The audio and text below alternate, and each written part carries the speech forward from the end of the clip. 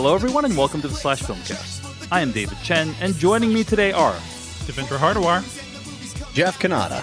Joining us also as a special guest, Tara Ariano is one of the people who helped to invent the concept of the online TV recap. She's also one of the co-hosts, of the Extra Hot Great podcast, and she's the co-author of a very special 9021 book, 93 absolutely essential episodes from TV's most notorious zip code. Tara Ariano, welcome to the Slash Filmcast. Tara, how are you doing today? I'm doing great. Thank you, David. Tara and I also hosted a podcast about Succession Season 2, The Sweet Smell of Succession. Great fun. Tara, you just published this 90210 book. Tell me, what is the audience for this 90210 book? Why did you write it?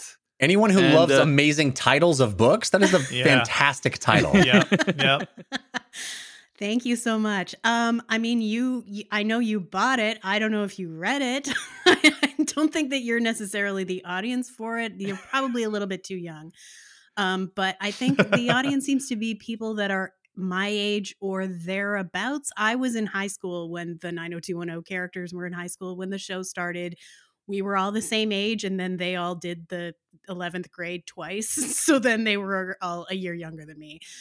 But now it's, we brought the book out in time for the 30th anniversary of the show's premiere. It is 30 years old for people who are my age.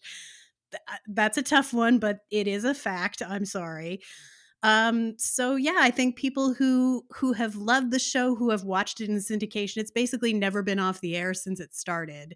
And now, even if you can't watch it on Pop TV or wherever else it airs, it's certainly on Hulu and CBS All Access, and generations of teens and post-teens have watched the antics of these very privileged idiots over the many, many years. And I think that the audience for this book are people who have the same attitude toward it that we do, which is, mockery from a place of deep, deep understanding and love.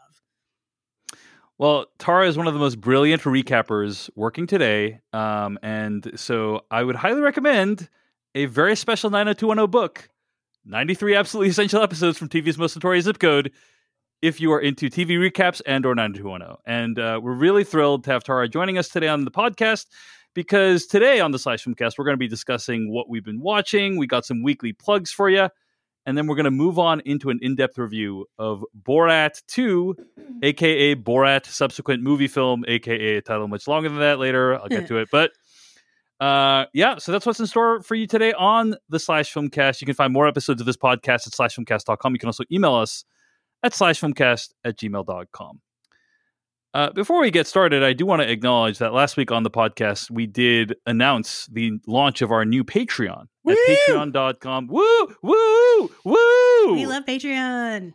At patreon.com/film podcast. That's patreon.com/ and then the words film podcast.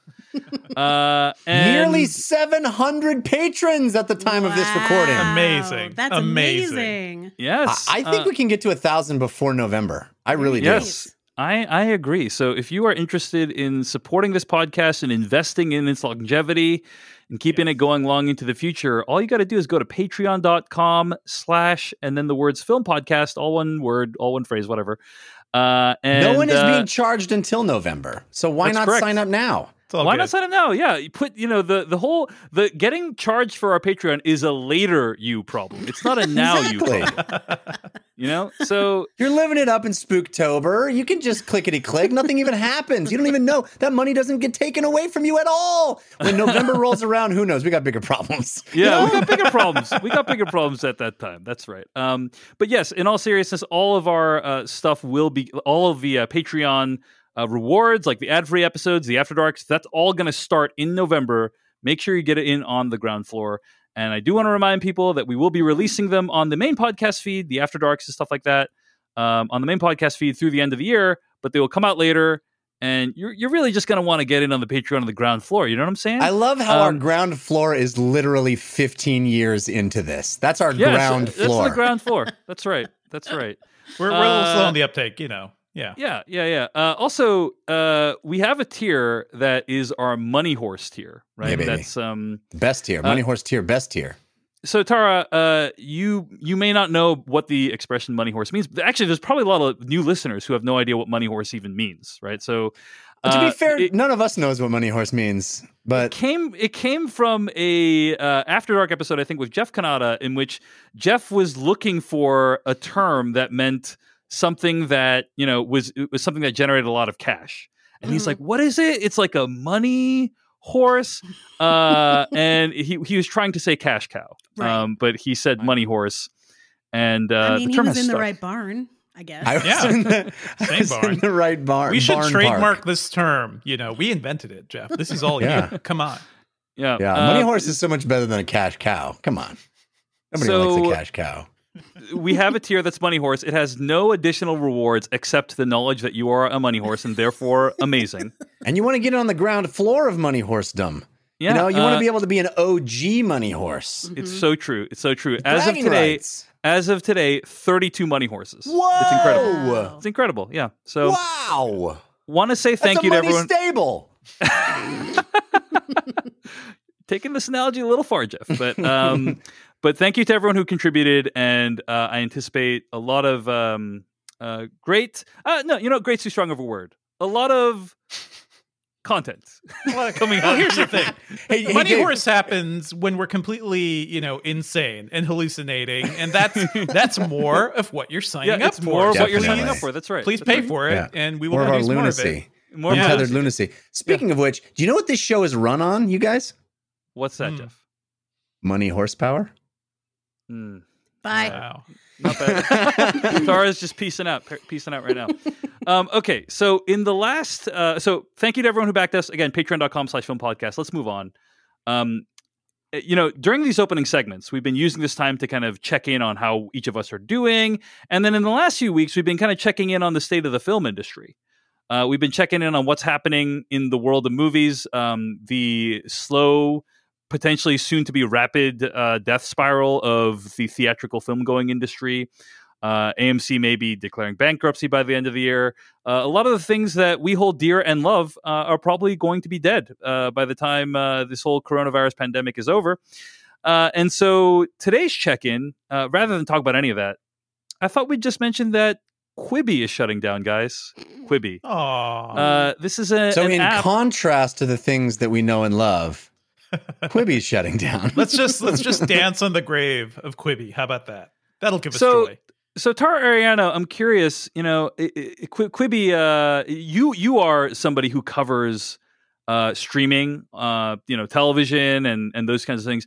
What were your thoughts on Quibi when it first was released? What was your prognosis on this service? Oh, I mean, I didn't think it was a good idea. I didn't think now was the time to do it. I mean, there were a lot of structural problems with it right from the start. There were some ideas that I thought were good and were good for the format. I mean, show ideas. A couple that we watched all of the ones that launched on their launch day. We watched all of them. Tara watched all of the Quibi Wow. shows, and it took her like over 2 minutes, I think, to take that all in. It took most of a day, but I did. While holding up your phone, do you have to like create some sort of structure to keep your arm up because you couldn't watch those things anywhere else? Perhaps a golden arm, perhaps. Yes. that one hadn't launched. That didn't come until later. But the main problem with this format is that we all know this. If you want your content to go viral, you have to make it possible for people to take screenshots and make GIFs. And that was not possible on their platform. They eventually added that functionality, but by the time they did, no one cared anymore. Like it was already failed. So, this was always going to be something that was in competition less with, traditional TV and other streaming platforms. It wasn't in competition with Hulu. It was in competition with YouTube clips. And it was never going to beat them, no matter how much money they threw down the hole, which was so much. Yes. Like, the only thing that made me think this could work is that they were throwing an unconscionable amount of money at it. And then eventually someone grew a conscience and was like, we can't do this anymore. And that's why it stopped. So I don't I'm think not a conscience surprised it has happened. anything I'm to do kind with of it, surprised Tara. it happened this fast. Yeah. Yeah, I did think they could keep burning money for a little bit longer, but it's been about 6 months. Basically, the coronavirus pandemic lasted longer than Quibi, That's which is right. not something I think we would have predicted. Well, that's the kind of the bummer about this whole thing from a lessons learned standpoint is that it seems zero have been because all of the explanation is laid at the feet of coronavirus, as if Quibi would have done fine were it not for a global pandemic, which I find to be the wrong analysis. It was the first thing Jeffrey Katzenberg blamed, like as they were launching and things were slow. So it's like, that's always going to be the fall thing. Yeah. So it turns out there was not an audience for extremely expensive short form content that you could only watch in an app. By the way, another thing that helps people to enjoy content together, being able to play it on a television. Another thing that might help you out. Watch things with other people rather than forcing people to crowd around the TV, around the cell phone, I should say. And I like what Casey Newton over at his new newsletter Platformer said about this. He says on Twitter, quote, "I take no pleasure in Quibi shutting down. It gave away $1 billion to artists and journalists. Yeah. But in a crazed time, there's something weirdly comforting in thinking a thing will fail and then watching it fail for exactly those reasons." Dude, this is the best great. take. That's the best take because there is the Schadenfreude of it all. Because I think all of us on the face of it went, this is a bad idea. But what makes this the best take is, yes, that is a terrible blow to people like us who want to make things for a living, because the competition, as Tara rightly pointed out, is YouTube. And the fact that YouTube makes billions of dollars on the back of people giving it content for free is not good for people that want to make things for a living. It is much better. As somebody who does that, I will tell you, I much prefer getting money for a thing and then making it rather than making a thing and hoping enough people watch it that the pennies will fall from the heavens. It is it is a much less sustainable business model from a creator's point of view, but a much more sustainable. It's a much more sustainable one for a giant monopoly network point of view. Yeah. Either way, you're waiting for money to fall from the heavens. Like that's the thing. The only reason Quibi had that money is because Katzenberg had that clout to be like, I could create a new thing where every other thing before me has failed because nobody wants mobile video, but I'm going to spend $2 billion to try to make it happen. But the lesson that people will learn is that we don't have to pay for content. I don't know if that's it. I will say to the other Casey Newton point, by the way, I will always have the memory of sitting in front of Jeffrey Katzenberg and Meg Whitman at CES and telling them, this is not good. Like this, so many things about this are not great. And they told me straight face, like, we believe we can create a third tier of content that people will definitely pay for. And I just had to say, okay, and walk away.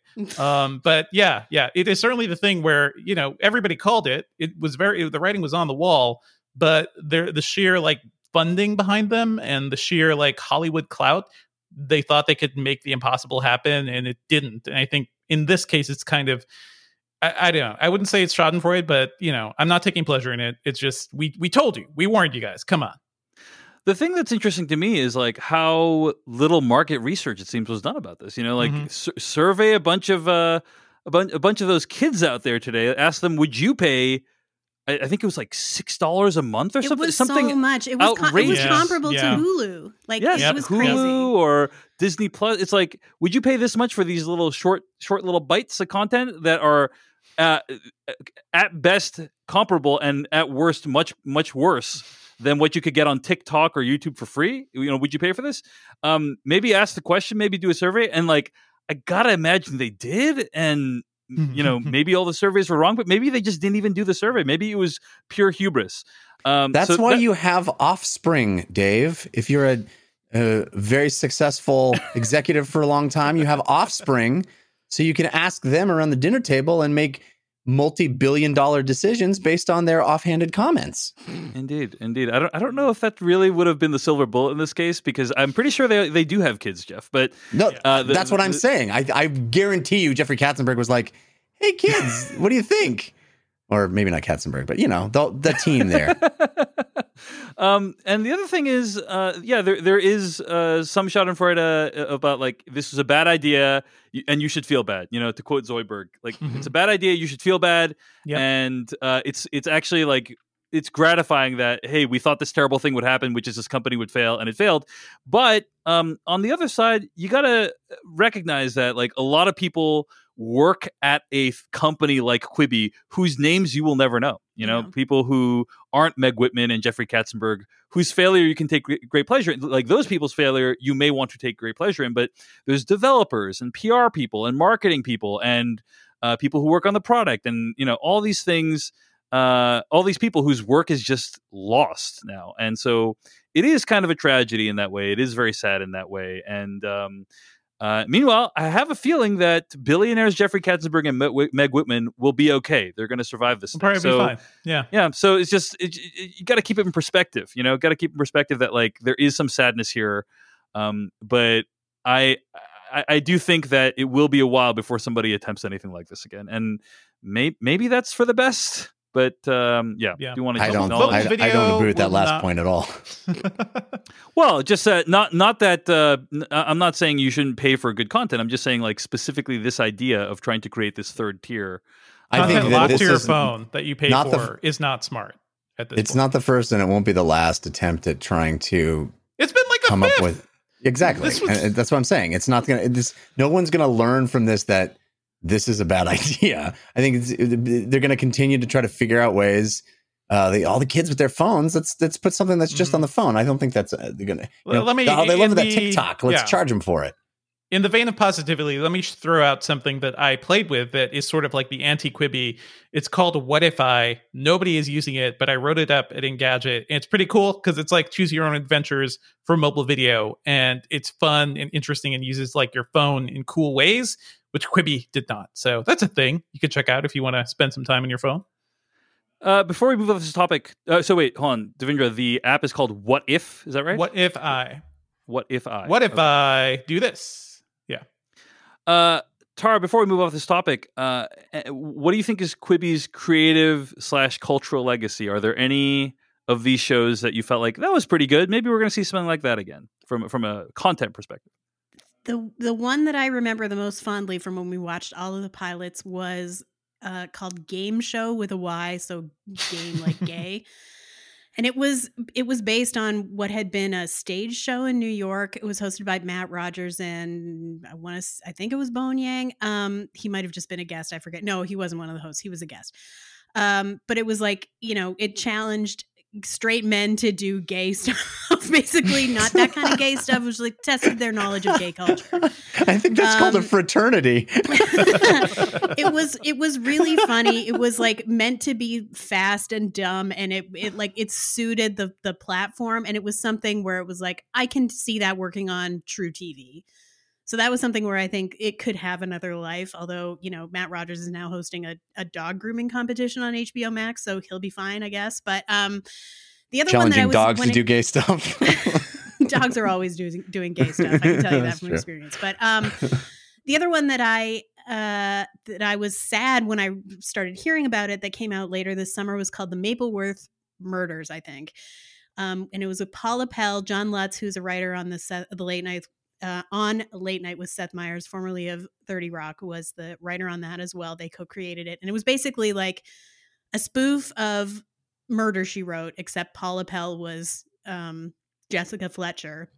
And they called in every single favor they could from every amazing comedy person that they could find to do this, ridiculous show. And it was like, why isn't this on NBC? Like, why is this on Quibi?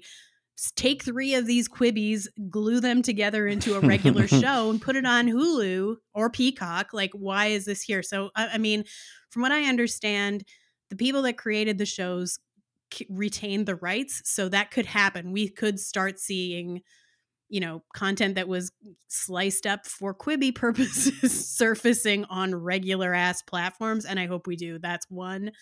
But in terms of everything else, I'll just say, like, there's going to be a time in the future where people are going to look at a list of, like, here were all the pilots that came out in 2020. They're not going to understand what the fuck Quibi was. And they're going to look at these series premises and be like, what kind of cocaine was everyone doing this year? I feel like that would be more fun.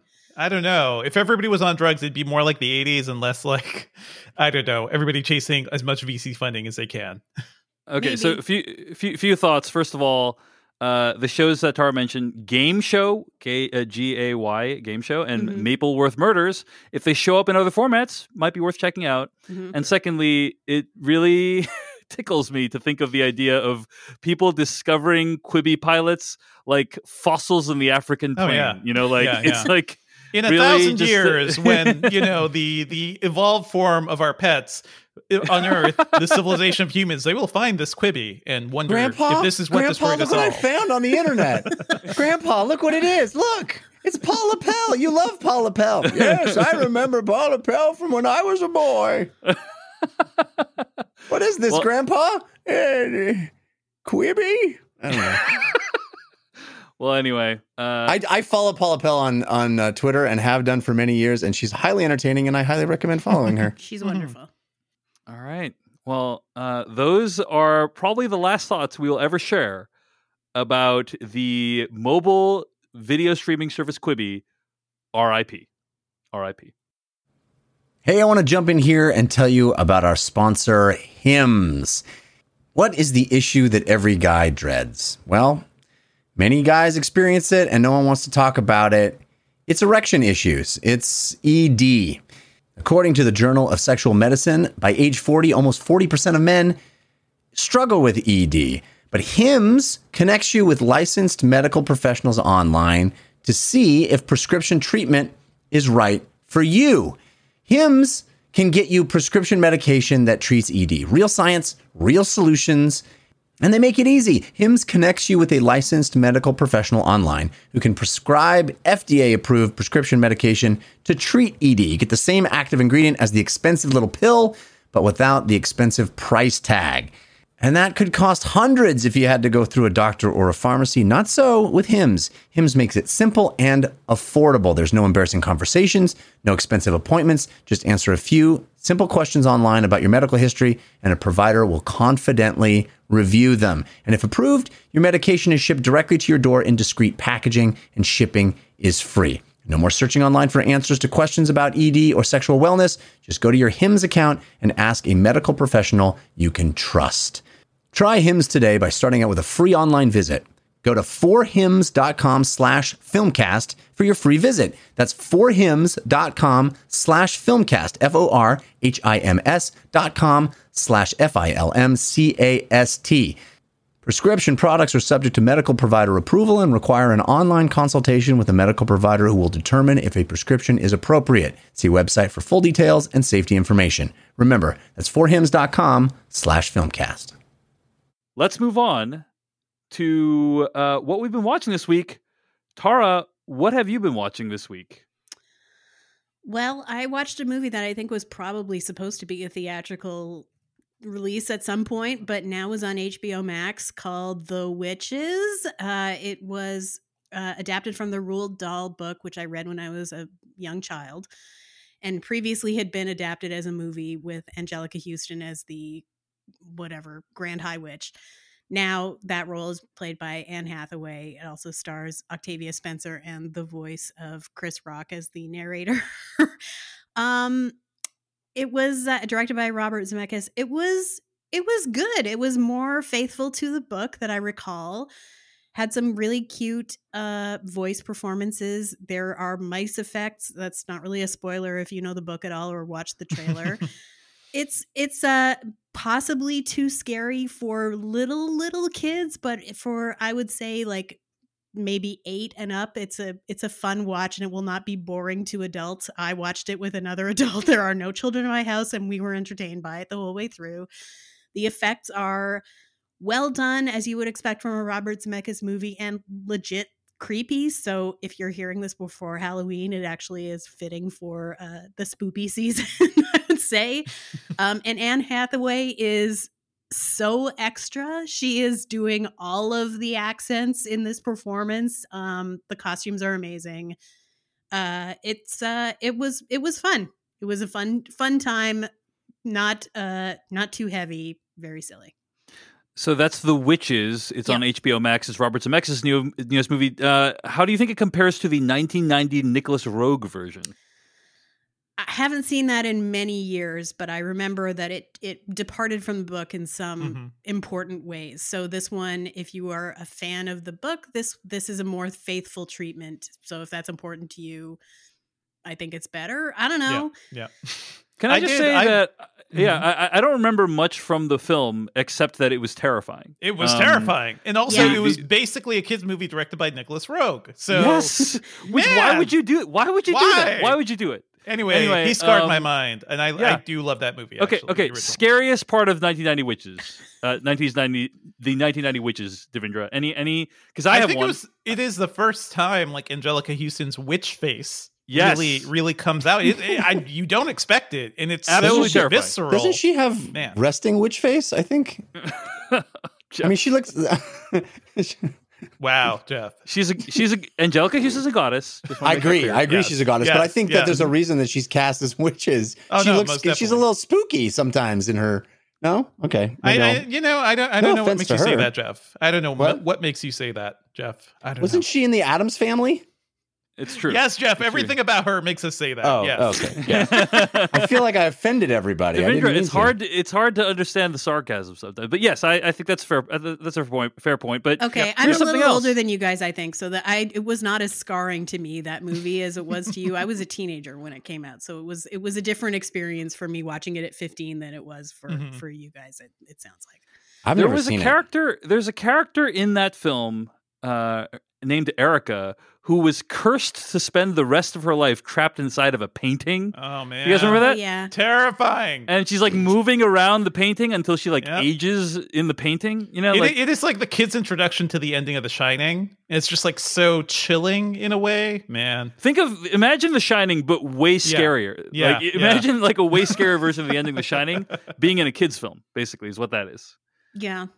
It reminds me of this article I read the other day. I think it was Patches that wrote it, Matt Patches, about Who Framed Roger Rabbit, another Robert Zemeckis movie. A perfect movie. Yeah, it was about the dip death. You know what that is? Oh my god! Yeah. So okay, sorry. It wasn't Matt Patches. He tweeted about it, but it was written by Jenna Stober over at Polygon.com, and it was about Who Framed Roger Rabbit. And there was this thing called the dip, which is a combination of turpentine, acetone, and benzene, where they would just immerse like the cartoons into this dip, and the cartoons would just vanish and dissolve and become nothing. Yeah, you're talking about Who Framed Roger Rabbit, right? Yeah, Who Framed Roger Rabbit. Yeah. It's like terrifying, isn't it? Isn't the concept? Yeah, come on.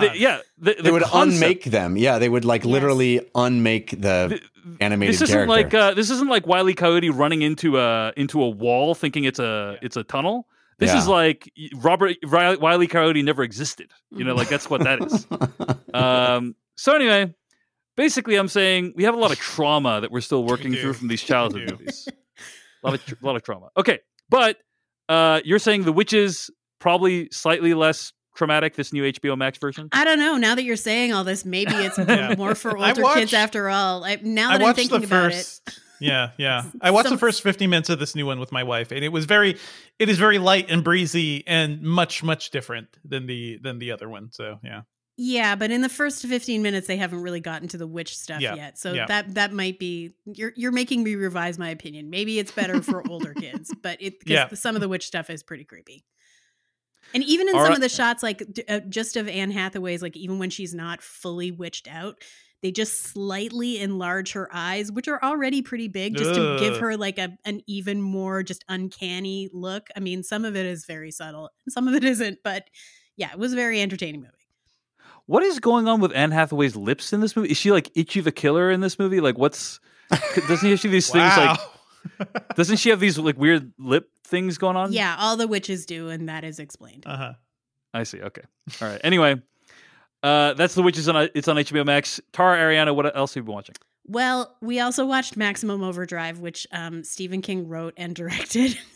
in 1986 when he was, by his own admission, apparently subsequently, really on a lot of cocaine. That's not me, that's him. And it's wild. I never realized that the Mother's Day episode of Futurama, where all the robots and like all the machines just rebel against humanity, is based on something. And what it's based on is Maximum Overdrive.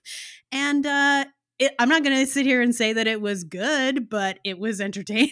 It was like perfect for a late Saturday night. It was very stupid and really, really violent and gory and gross. Fine performance by a young Emilio Estevez at the height of his powers, by which I mean he looks very hot. Pat Hingle is in it. Giancarlo Esposito is in it for like a hot second. Also, like other people that you will recognize from other prestige TV shows. Yeah, it's very of its time as an action movie and doesn't totally make sense and ends clearly like 10 minutes before it should have. And obviously everyone just like ran out of steam or money or interest in making it. But interesting document of the time. Maximum Overdrive. You can Maximum Overdrive, the plot of which, for those who don't remember, is a comet causing a radiation storm on Earth and causing machines to come back to life and turn against their makers. Yeah. So how did you watch this movie, Tara? We rented it on Apple. All right. Mm-hmm. That's Maximum Overdrive. Check it out for some 80s fun. And finally, Tara, you wrote the works of Jean-Claude Van Damme in the show notes. Tell us about this. Okay, well, I'm a fan of action movies, and we realized recently, like in the past couple of years, that there was a big gap in my knowledge, and that gap was called Jean-Claude Van Damme. So, oh no, okay. Informally, I'd seen Time Cop before, but there were like I just missed him. I don't know why. Like. Anyway, so the first one that we watched together was Hard Target a couple of years ago after we had watched Time Cop, as I said. And then we recently discovered that like almost all of his most well-known movies were all on Stars, and we just started watching them like one every weekend for a while. And they still are, and we still are. So the most recent one we watched this past weekend was 1997's Double Team, starring JCVD and Dennis Rodman. So good. Mm-hmm. So good. Come on. You know, I wouldn't say it's in the upper echelon of all the I love that stupid movie. I remember was this Sweet Hark directing this, right? Was this Sweet Hark directing? I think so. Yes. Yeah. Yes. Man.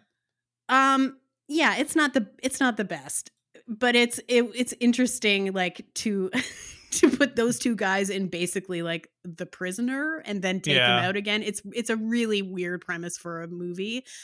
But yeah, when we just like moused over it and like the thumbnail picture of it on the Stars app is so perfect. Like the costume that they have him in is, if you have Stars, please go look at it because I can't really describe it accurately. But yeah, Jean-Claude Van Damme has made 1,000 movies. It seems like their Universal Soldier franchise alone, I think there are like 50 of them. They just have continued to make them. So yeah, Jean-Claude Van Damme. His movies are not great, but they are also generally not boring. So they are out there for you to find on your. There are also eras of his to explore, right? Because I think like early Van Damme is when he was like young and hungry and like just really giving his all. Like I rewatched Bloodsport recently, which is a movie I grew up with. I really enjoyed it then, and just rewatching it now, it's like he is delivering. Like it's not a great movie. But he is delivering for the things he really needs to be, like his physicality and just like how much he is like bringing into that role. And then he gets very lazy, and then you get like mid-90s Street Fighter Jean-Claude Van Damme, where he does not want to be in that movie, but then you have Raul Julia in that movie, and it really just like brings the whole thing together. So hey, it's a fun career. Someone who has the capacity should make a supercut of like the scene in every Jean-Claude Van Damme movie where they explain why he's in America, but he has that accent. Like sometimes he's from Louisiana. That's the excuse. And sometimes they're just like even more vague about it. Anyway. Yeah. Well, agreed with what you said, except for the part about some of his movies not being great, Tara. I think it just depends on what your definition is. But that's true. That's the works of Jean-Claude Van Damme and Double Team specifically. Yes. That Tara's been watching this week. Okay. Devindra Hardawar, you've been watching something that I have really been looking forward to for months to try to watch. So tell me about Gangs of London and how you watched it. So I've been watching Gangs of London. I have good news and bad news about Gangs of London. Yes, tell Gangs me, of London please. Kicks ass. It is a very, very good British gangster movie developed by Gareth Evans and Matt Flannery. Gareth Evans, director of the Raid movies. So you go into this expecting his kick-ass action sequences, and I'm halfway through. He only directed 2 episodes, so I feel like those 2, which are the basically I think the first 2 episodes, or at least there's like a double length pilot and then a second episode, but he basically only did some. And his episodes are the ones with the really good fight sequences so far, from what I can tell. But they're all pretty good. Like, if you're itching for more of that Raid action of just people brutally crunching bones and like smashing jaws on the edges of tables, the first fight sequence is a guy who just like takes out like 12 dudes with a throwing dart, and it's beautiful. It is so beautiful. And the show itself is basically Succession meets The Godfather meets Infernal Affairs, and all of this is just like, this is my shit. This is what I'm here for. Yeah, I am so excited, Devindra. So I think that's you'll enjoy the good news. And also, I spent probably once every couple weeks, I would Google the phrase "stream Gangs of London" to figure out how to watch this thing. Yeah. So, and I couldn't find an easy answer. So, how the hell did you watch this? So, as of like October, the beginning of this month, you can watch Gangs of London on AMC Plus, which is another goddamn streaming service where you gotta, if you have AMC, you cannot see Gangs of London. You gotta spend the extra money on like either the Apple TV subscription channels thing or Amazon's channels thing, and spend more money to see Gangs of London and the rest of the AMC library. But I swear my eyes just crossed in rage as I learned I had to subscribe to another, streaming service to do this. And I fully didn't intend to do this because the first episode is just, you can watch it for free on Apple and Amazon too, I believe. But then I got like 15 minutes into the first episode and I was like, God damn it. Okay, well, I guess I'm subscribing to AMC Plus for at least 2 months or however long it takes for the show to finish. So yeah, I'm doing it for the show. The show's very good. It does kind of taper off once Gareth Evans leaves, and I hope it kind of picks back up. I'm hoping like the choreography and the genius of all that is not just, coming from him, but the show itself is really good, and I'm a fan of the actors.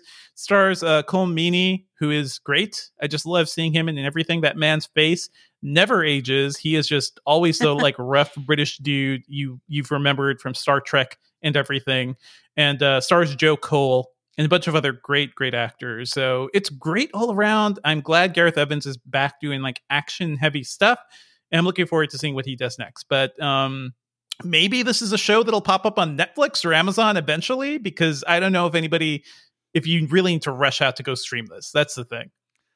I don't know, man. I mean, yeah, you do, Dave. Like, I think I'm telling you to do it, but everybody else, I cannot convince you to subscribe to AMC Plus of all things. It does come with Sundance Now and Shudder, apparently, as well as IFC Films Unlimited if you subscribe to AMC. That would be, I got to see how that works, because I'm subscribing to Shudder separately, so I feel like I should just get this. Come on.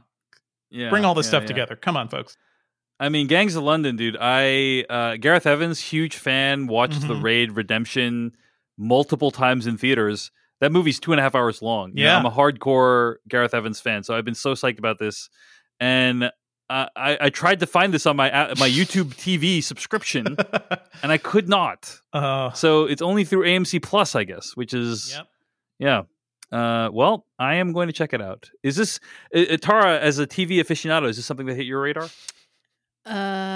I know that AMC Plus exists. That is the full extent of your knowledge. I didn't get screeners, so I have not seen it, and I have not subscribed to AMC Plus. But this sounds like extremely my shit too. The way you're describing it makes it sound like Warrior, which I also love. Nice. Cinematic. It's very much like that. Yeah.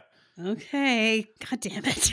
We all subscribe to AMC Plus. Yeah. On that, you just made a bunch of AMC Plus subscribers tonight, Devindra. On that note, Tara, kind of curious, like, there's obviously when you started covering TV, which was just a little bit ago, the TV environment was a lot different. Now it's probably a lot harder to decide what to actually cover, right? Like you probably get sent more screeners than you could actually cover, correct? So how do you decide like what to watch?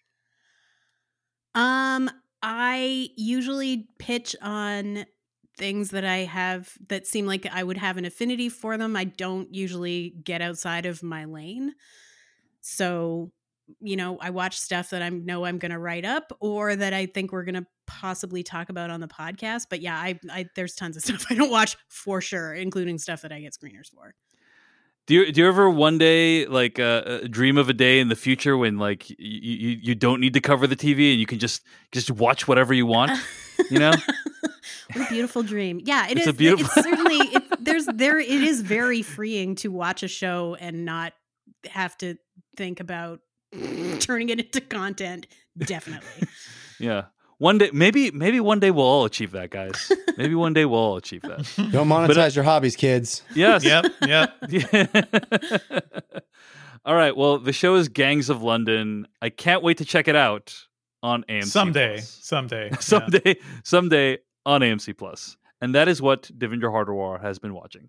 Oh, I got to jump in now and tell you about our sponsor, Mack Weldon. I'm so excited to talk about Mack Weldon. I love their clothes.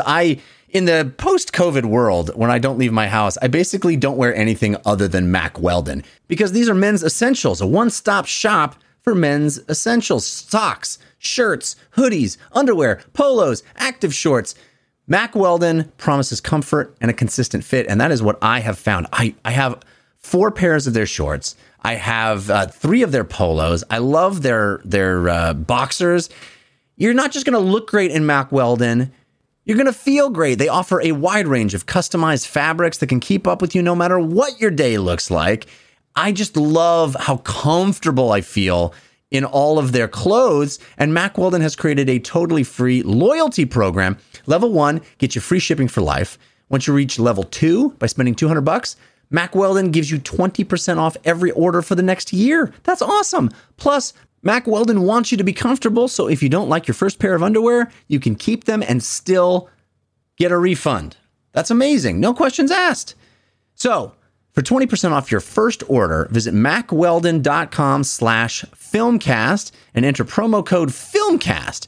That is 20% off your first order at mackweldon.com/filmcast and the promo code FILMCAST, mackweldon.com/FILMCAST and promo code FILMCAST.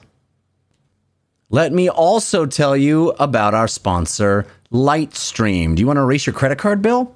Lightstream believes that people with good credit deserve a better loan experience, and that's exactly what they deliver. You can quickly roll balances from multiple credit cards into one single monthly loan payment. You get a low fixed interest rate, and you free up more money in your monthly budget. So you can say goodbye to your credit card bills and take even more control of your money. I am big believer in having no debt.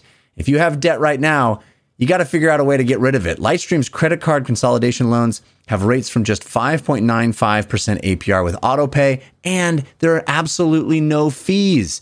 That's huge. No fees at all. And just for listeners of the /Filmcast, apply now to get an additional interest rate discount to save even more. The only way to get this discount is by going to lightstream.com/filmcast. That's lightstream.com/filmcast for an additional discount. lightstream.com/FILMCAST. Subject to credit approval. Rate includes a 0.50% auto-pay discount. Terms and conditions apply, and offers are subject to change without notice. Visit lightstream.com/filmcast for more information. Let's move on to what I've been watching. I had a chance to check out Love Fraud. Have you guys heard about this show, Love Fraud? Is that the title of every reality TV Jeff, show? I like how you're just laughing at the premise of me talking about the documentary I've watched. It is a reality TV show in the 1984 universe. Please go on. I mean, apologies to Love Fraud, which I haven't. Get the laughs out, Jeff. Get the laughs out now. It might be a very good. It might be very good, film. but get the laughs out now. I've never heard of it. But it's a lot like Dave being like, I had the pleasure of watching Hit Yourself with a Ball Peen Hammer this week. It's like Dave's just listen. This sounds much better than Dave's other, his other things that he loves, which are just terrible, miserable things. Yeah, people on the podcast, Tara, have a lot of respect for my taste. I just want to make that clear. So okay, Love Fraud is a 4-part documentary that's airing right now on Showtime. I think it's and over. It was direct. Yeah, you're right. It's over. Was directed by Heidi Ewing and Rachel Grady. These are two of my favorite documentary filmmakers. They directed films such as Jesus Camp, which was nominated for an Academy Award in 2006. They directed 12th and Delaware, which I saw at the Sundance Film Festival 10 years ago, and it's now currently on HBO. And they've directed a few other films, but they recently made this movie Love Fraud. It's interesting. The movie Love Fraud chronicles the search for Richard Scott Smith, who used the internet to prey upon unsuspecting women in search of love, conning them out of their money and dignity. This is a plot summary I'm reading from the internet. Now, I watched this, and 10 minutes in, I was thinking to myself, basically, it covers kind of how this dude, Richard Scott Smith, conned these 4 women out of all their money. Like, basically, he kind of enticed these women, and then proposed marriage to them, married them, and then once you're married, I don't know if you're aware of this, but anything you do to their finances is basically legal.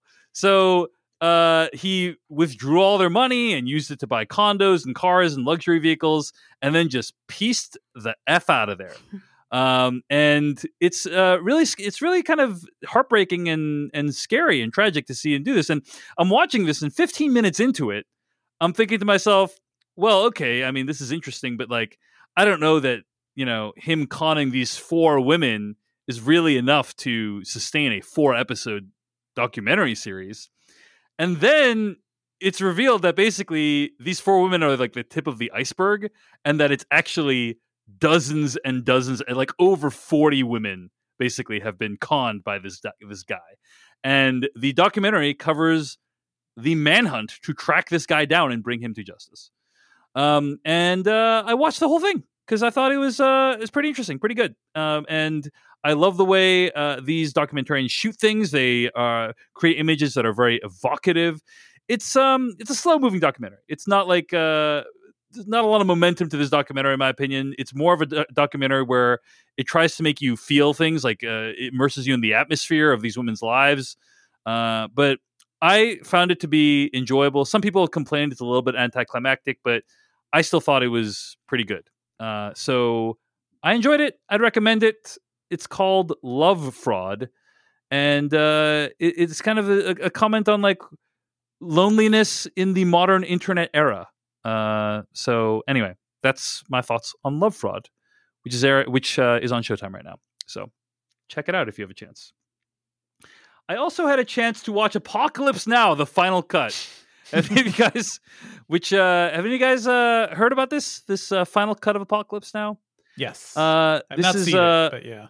Yeah, so I purchased the 4K Blu-ray a few months ago.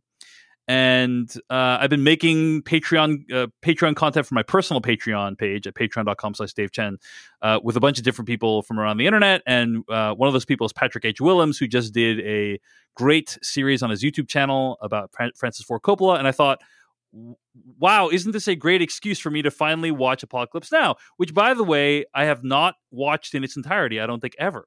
Oh, what? And so I thought, okay. Yeah, okay. I know. It's terrible. It's terrible. Yeah. It's shameful. I'm ashamed of myself, Jeff. I'm ashamed Please. of myself. But how many Saw movies does Apocalypse Now last, Dave? Tell us. It's a good question. 3 Saw movies worth of a movie there. Yeah. It's a good question. Yeah. But I finally watched Apocalypse Now, and first of all, the final cut is really interesting. I think it's interesting. All these directors have done different cuts of their movies. There's directors who really love messing with their movies, right? George you don't Lucas. have a point of reference on this, do you? I've now watched the other versions as well. Oh, okay. I started with the final cut. But yeah, George Lucas, Ridley Scott. These are directors who decided to keep messing with their films, and it's kind of interesting. Final cut is interesting. So Apocalypse Now came out. it was around 2 hours 20 minutes long. A few years ago, Francis Ford Coppola releases Apocalypse Now Redux, where he's just like, let's just add in everything. He felt he cut down Apocalypse Now too much. He added in everything into the movie. The movie was over 3 hours long. And then he's like, okay, maybe like that was a little bit too much. Maybe we didn't need to add in everything. So the final cut trims a little bit down and brings it to about 3 hours, pretty much exactly. I just want to say, I think this movie looks incredible in this 4K production. If you haven't watched it, I don't know that I would recommend the final cut over. Honestly, I would argue that my favorite two cuts are probably the final cut and or the theatrical cut. I think those are probably like the best versions. I think Redux is kind of, it's kind of like the Lord of the Rings extended editions. It doesn't have the pacing and the momentum of the other the versions.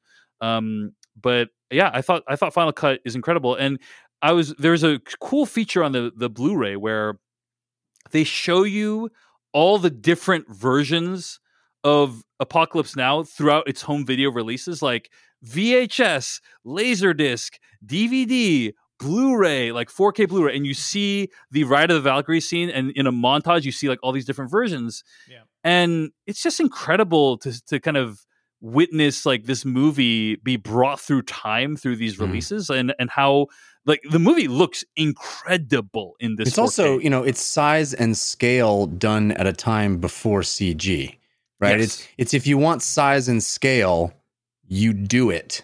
And they did it. And that's, I think, just inherently kind of impressive to see films like that. Yeah, I kind of got a little obsessed with the movie, as evidenced by the fact that I kind of watched the other versions. I watched special features. I watched Hearts of Darkness, the documentary about Apocalypse Now, and I found it all to be like very compelling and fascinating. But can I ask you a question, Dave? Yep. What was it like watching this? I'm sure that pop culture had seeped into you so much. I mean, I'm sure you knew about Marlon Brando, and I'm sure you knew about punching the mirror, and I'm sure there was so many things that just are part of pop culture. Correct. That you knew going in. What was it like actually seeing the movie? I mean, did you know the idea of it? Did you know about Hearts of Darkness, the novel? Did you know about the idea of what the movie even was? Yeah, I think I knew about all those things. And which is kind of one of the reasons why like it took me so long, because it's like, oh, well, I already kind of get the idea of that. I mean, I'm being a little facetious there, because obviously you don't really know a movie until you've watched it probably multiple times. But it being my first time, I mean, I think also like by the time it really was on my radar was when like Redux came out, and I'm like, I don't know if I want to like adjudicate between these two versions. And then the final cut came out. I'm like, okay, well, this is the one he says is the good one. So like, I finally feel like I have a decision on this. It's fascinating to see the scale of it, because on a shot by shot level, it is breathtaking. This movie is, right. Like just you look at a shot and it's like, wow, I can't imagine the work it took just to do this one shot. It's a descent into madness, even by the filmmakers, Yeah. And I think that on the one hand, Jeff, I find the movie's scope and execution to be absolutely breathtaking. I think it's also incredible that, like, imagine, Francis Ford Coppola, like, this is a guy who made Godfather 1 and 2, Apocalypse Now, and The Conversation, like, all in a row. Just the genius of it is just, it's incredible. Just like, to consider. It's staggering to think about. But I also find the movie like deeply problematic. Like I'm taken aback and awed by the movie, and I also find it like deeply problematic. I mean, its depiction of Vietnamese people and like and the Vietnam War. Which is like the United States were interlopers in this war that took over 2 million Vietnamese lives. Around 50,000 U.S. lives were lost, which is still quite a bit, and obviously we're still feeling the impacts of that today. But it just is like it shows kind of what the U.S. take, what the popular imagination in the United States was of this war, right? It has shaped how we perceive this war with all of its flaws. Which is that I think it's of a pantheon of movies that have shaped how But so it's closer to, it comes out, 1979, that movie came out, and that's 10 years later. It's like, that's crazy. That's so recent. It must have been fresh in everyone's mind. Everyone had personal experience with it after this movie. I think it's difficult for us to look at it here in 2020 and understand. I'm not defending the movie in any way, but it's just it's a historical document in a lot of ways. Yeah, no, I agree. That's what I'm saying. It's a historical document of a time with all the problems that entails. Which is, I mean, like you see hundreds of Vietnamese people get mowed down cruelly in the movie. And that's kind of part of the point, is like the disregard for human life. I don't think there's a single named Vietnamese character in the entire film, which is, pretty upsetting. But that's what's also interesting is he has not, in his talking about the movie, Francis Ford Coppola, he said like some things that are pretty objectionable. Like he famously said, "This movie is not a film about the Vietnam War. It is the Vietnam War," or "It was the Vietnam War." Like he basically claimed it was like the definitive document of the war, which obviously, for reasons I've already said, I have problems with. But something that I think that's great about one thing he said is he has acknowledged like he doesn't believe it's an anti-war movie.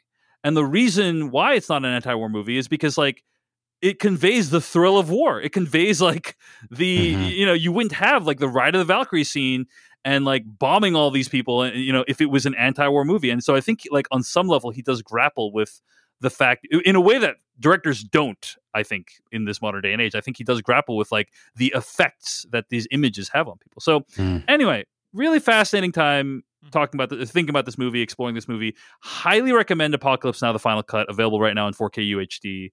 And I'm looking forward to talking with Patrick Willems about it and the stuff we're going to make together too. So check it out. It's Apocalypse Now: The Final Cut, and I'd recommend it. Jeff, it sounds like you have strong opinions on it. You're a fan of this movie, yes? It's a movie that deeply affected me in college when I first saw it. And it's one that, I think it's one of those movies that you can't shake. If it's certainly when it hit me at a certain age. I was at a certain age of the kind of the age that would have gone to Vietnam, if it had been happening then.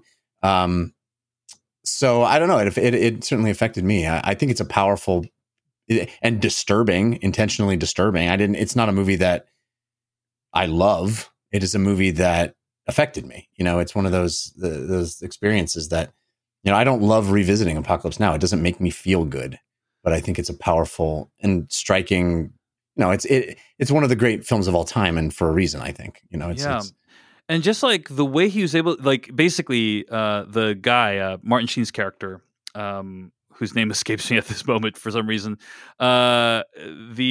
his character, Captain Willard, visits these different locations throughout, and like he's traveling to try to meet Colonel Kurtz, right? And like every one of these places he travels to is like its own universe, right? It's like its own world. These stops he makes along the way. It's just it almost it's almost a science fiction film, like visiting different planets. It really it really is structured in a similar way to something like that, for sure. Yeah. Anyway, Apocalypse Now continues to be a great film, and viewing it through a modern lens has been a fascinating process. All right, that's what I've been watching this week. Jeff Canado, what have you been watching?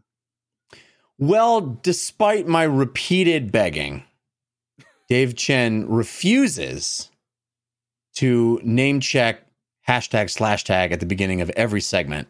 I find #/tag. I try to work it in there somewhere during the segment. I think it should be part of the intro to what we've been watching. It is that essential to my life. I am so grateful for folks that use #/tag to recommend movies, television shows, watching experiences of all kinds, Quibi shows, anything.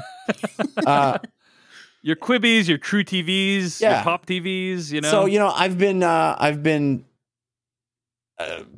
lobbying Dave Chen to work that into the normal introduction of the show, to no avail. But I'm here to thank those of you who use #/tag, because I often sit down and go, what am I going to watch? I'm just going to browse the hashtag, see what folks are recommending. I did so this week, and a Twitter user by the name of Jojo McSpicy, if that is your real name, recommended a documentary on Amazon Prime called Jasper Mall. Have any of you guys heard of this? No. Mm-mm.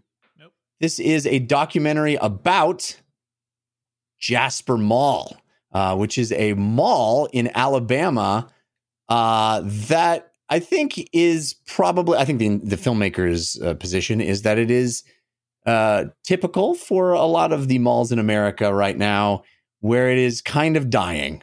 It is a vestige of an older time, and it is withering on the vine. And this is not even COVID. I mean, I'm sure Jasper Mall with COVID is even a sadder reality. But it is a documentary. Now, Mr. McSpicy or Ms. McSpicy, I'm not sure. The Honorable McSpicy suggested Esquire, this. yeah. Yes, Doctor.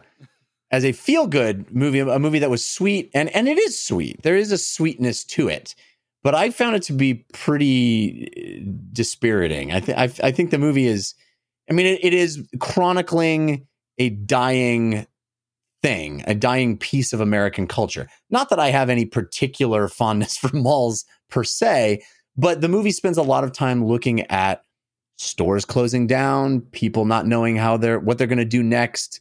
It is late stage capitalism atrophying in certain interesting ways, and I find it most fascinating. I mean, this movie went to Slam Dance, I think, and was sold, and it is on Amazon Prime. I don't know if Amazon is it was the purchaser. I didn't look that up, but I did find it funny that I was watching it on an Amazon service, and almost assuredly, all the problems that are happening to Jasper Mall can be laid at the feet of Amazon.com, there's a certain irony in that.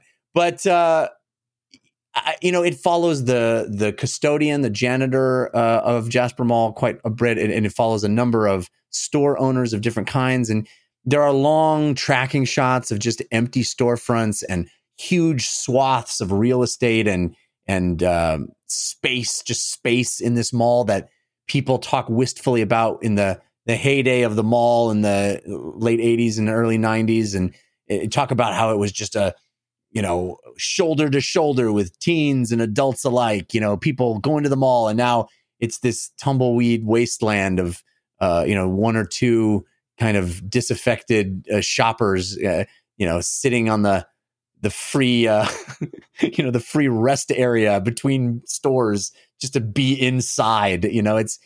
It is that kind of thing. It is this journey through a mall that is dying.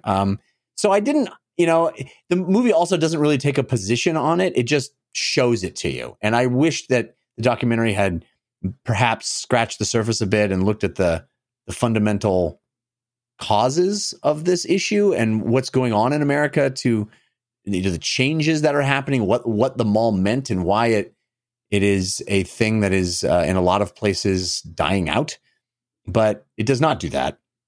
It simply looks at these people, and the people are very sweet people. They're very, for the most part, very likable, and your heart, aches for them a bit because they are in this transition period that is difficult for them. So I don't think it's a home run, and I certainly I watched the whole thing and came away from it feeling a little bummed, but it's an interesting film. It's an interesting idea to look at a mall as this creature that is dying off, that is becoming extinct slowly.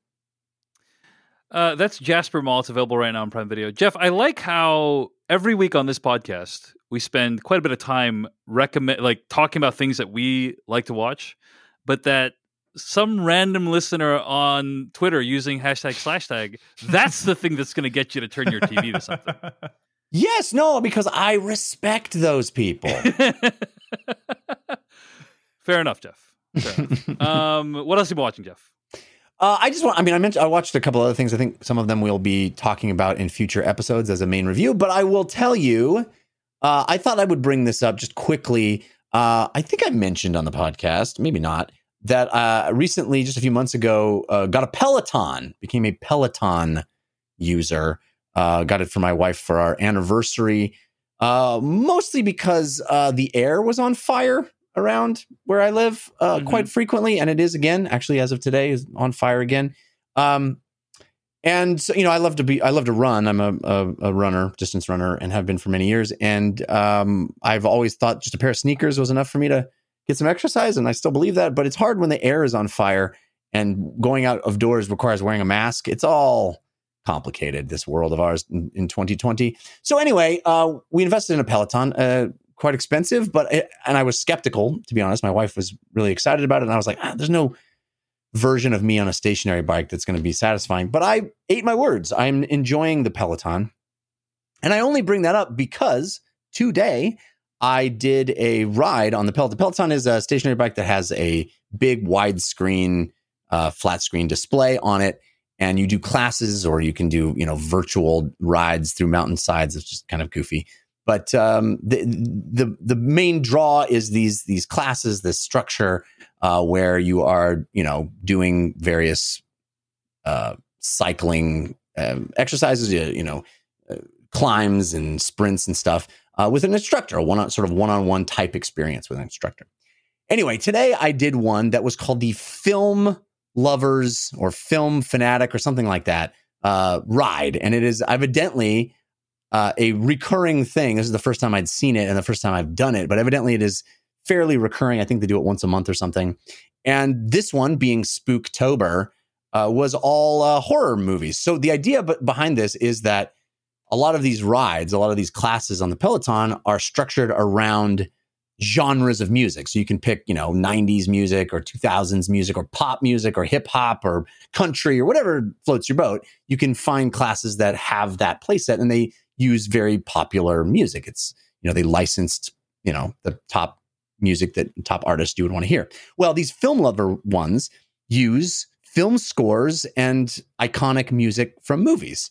And I thought, what a cool idea.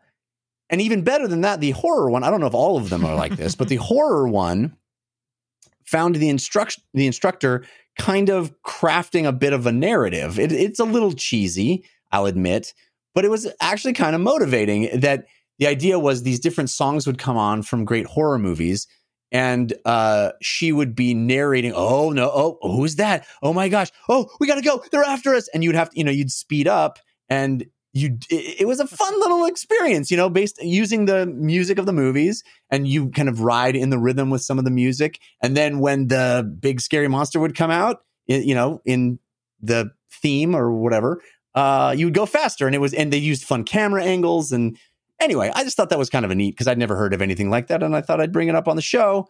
If you have a Peloton, I'm on hashtag Geeks and Sneaks. My username is Jeff Canada. You can friend me there. And check out the Film Lovers, or I think it's called Film Lovers ride, because I just thought it was clever, motivational, and fun. It was a kind of a neat departure from the normal.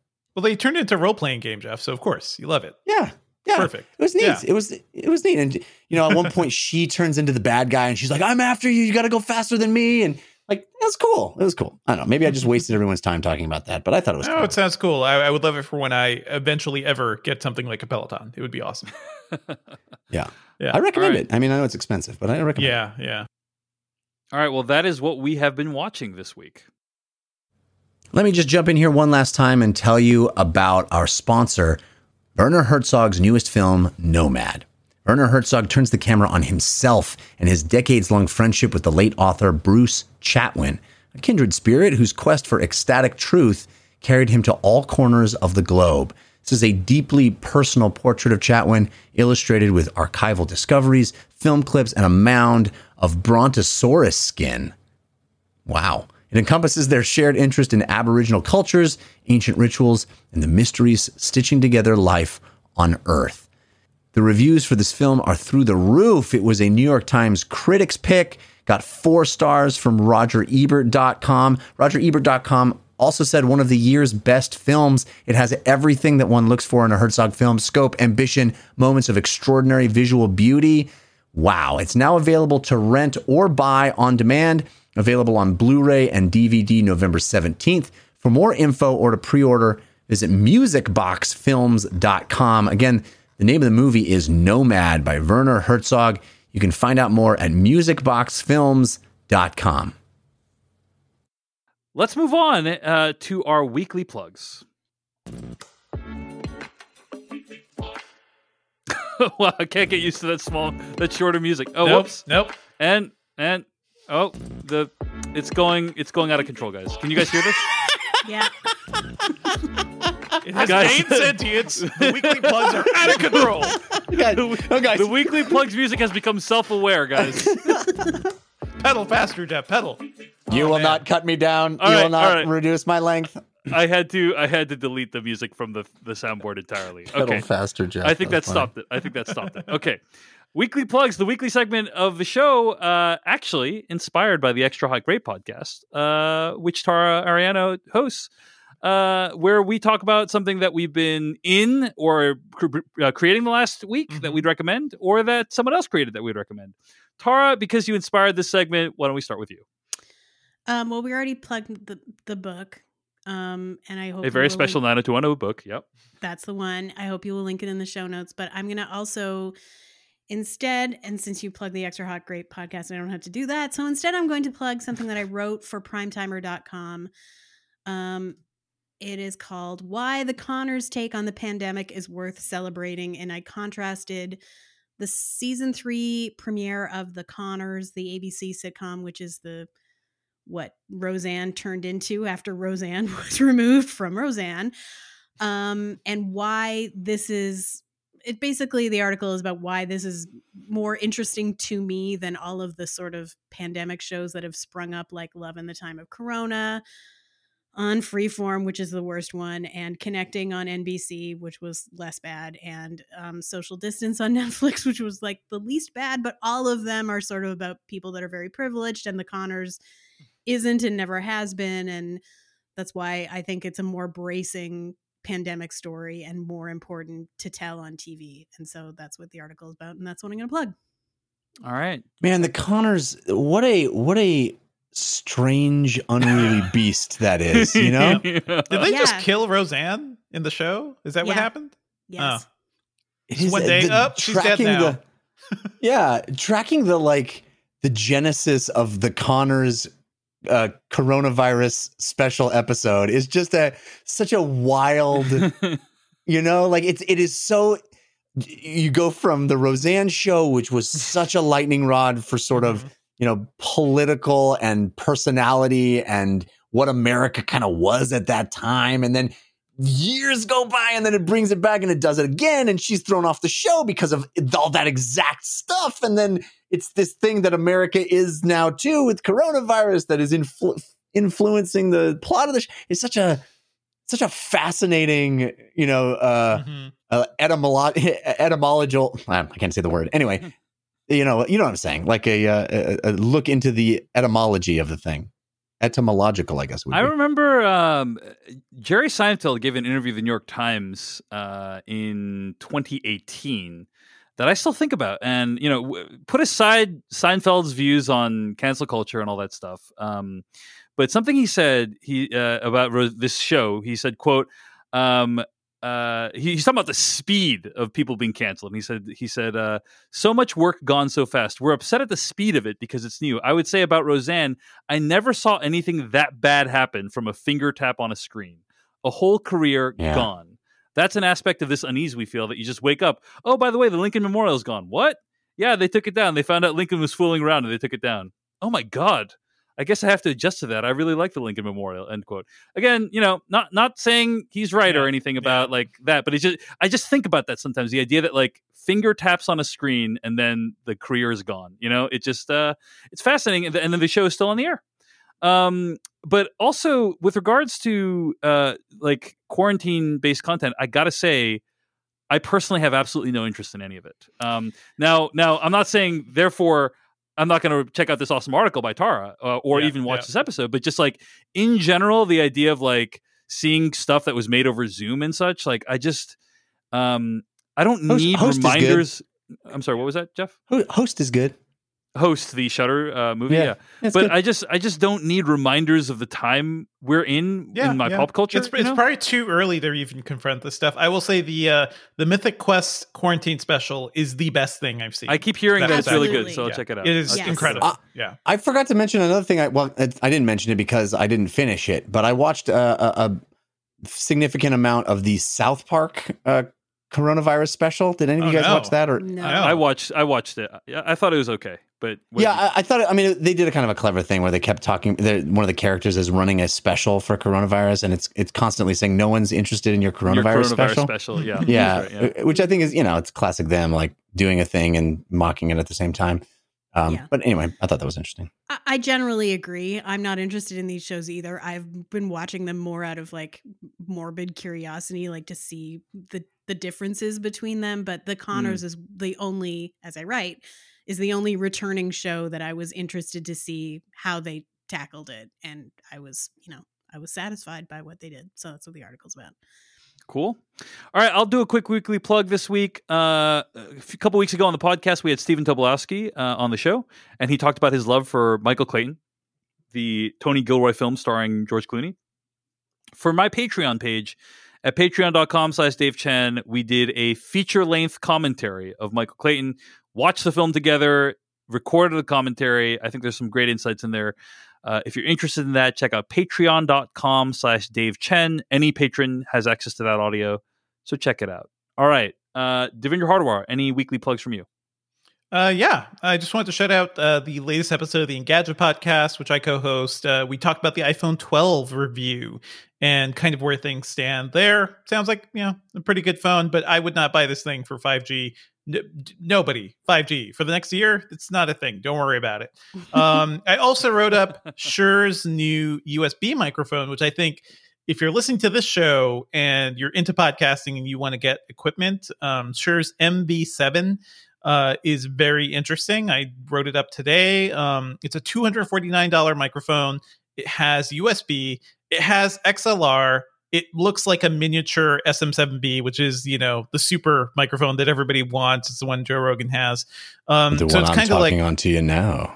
Damn it, Jeff. I'm pretty angry about this, Devendra, because I recently bought a Shure SM7B. I've been recording some YouTube videos with it and stuff. Oh, really? Yeah. Not good enough for this show. But I also had to purchase a huge preamp to power this thing. Yeah. And then literally like a month after I buy this thing, this Shure USB powered mic comes out. Yes. So the that SM7B solved all my problems. SM7B is a great mic. Everybody loves it. But what is the problem with the SM7B, right? It is $400. It requires an audio interface, which is like at least another $100 plus, and it needs a preamp unless you have like a kick-ass interface or like an amp already running to it. Yeah. So that's like another $150. So that's a pretty penny.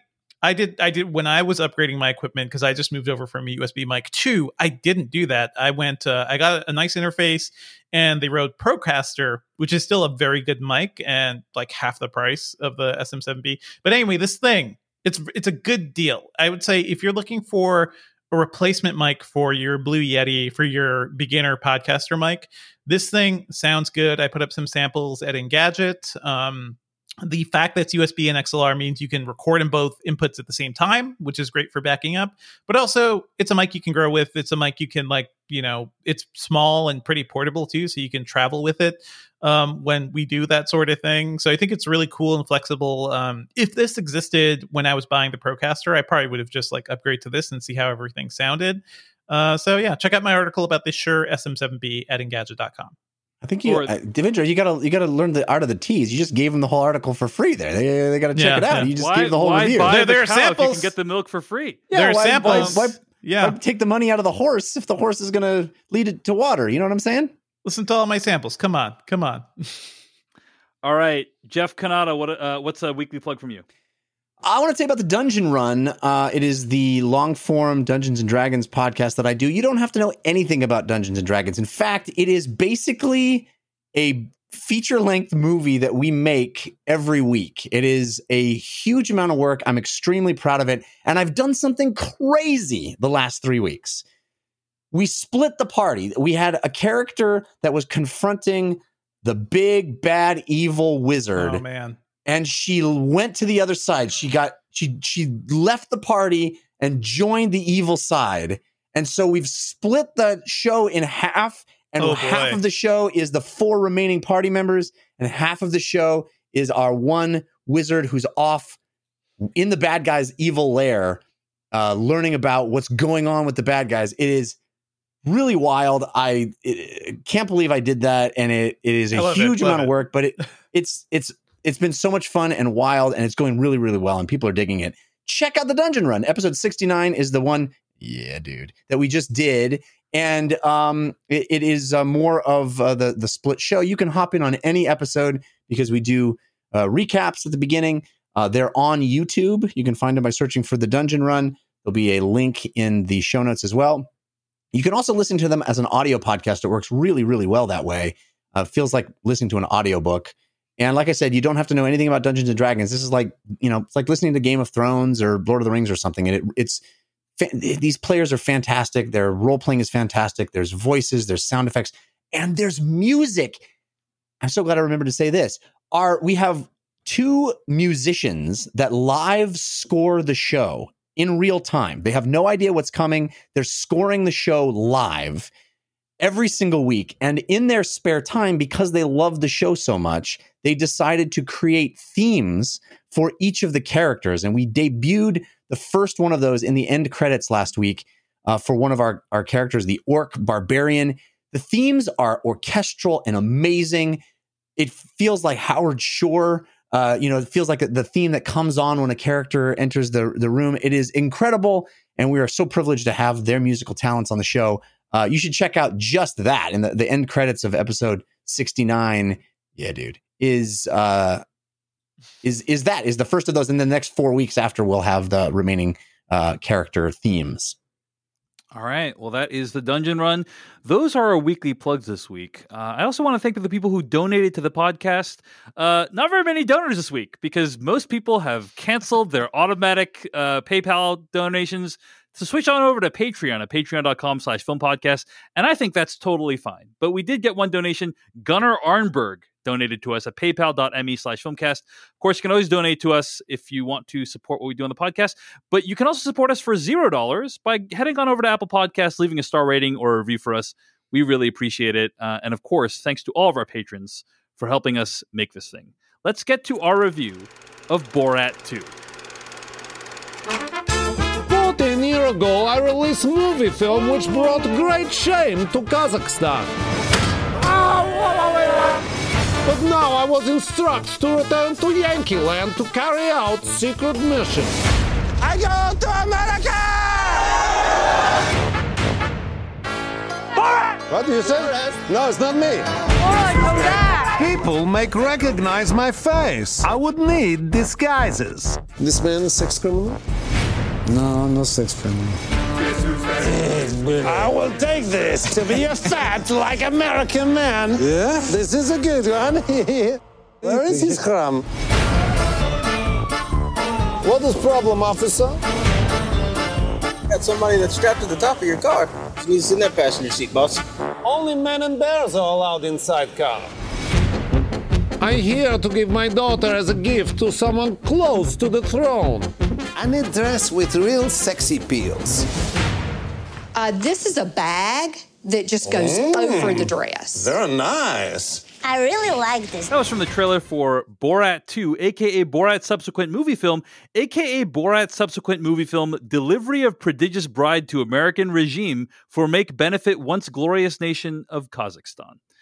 This is a 2020 sequel to the original Borat film. This one's directed by Jason Woliner, who cut his teeth in directing some episodes of like Human Giant. He's also made episodes of Last Man on Earth, Parks and Recreation, as well as Nathan for You.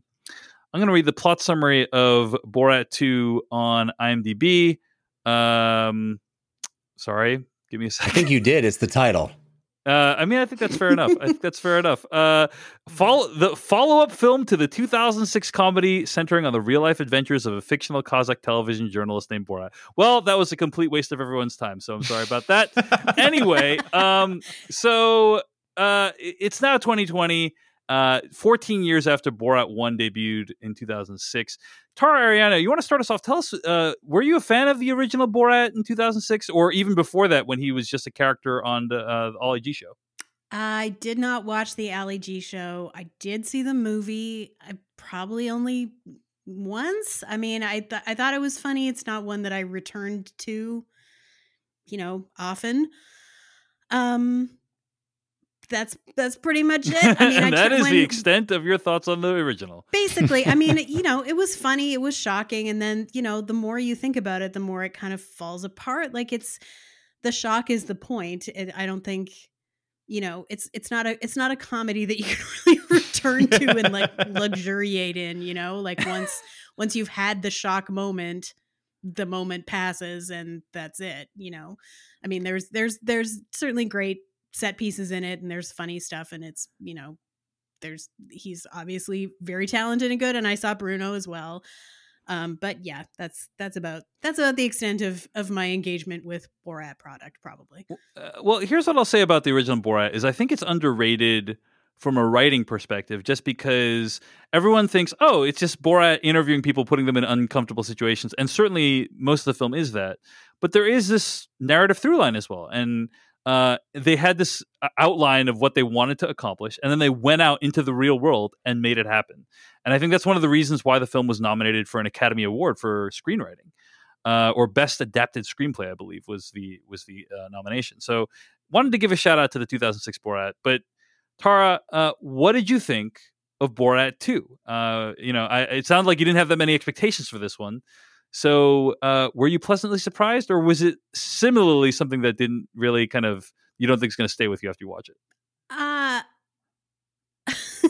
I'm making it seem like I didn't like the first Borat. I did. It made me laugh a lot. And I do think that this one, it had a lot of very funny moments too. I do think that situating this character in terms of the premise for this movie and in terms of like having him seeking to curry favor with Trump and the administration on behalf of the government is a very smart idea.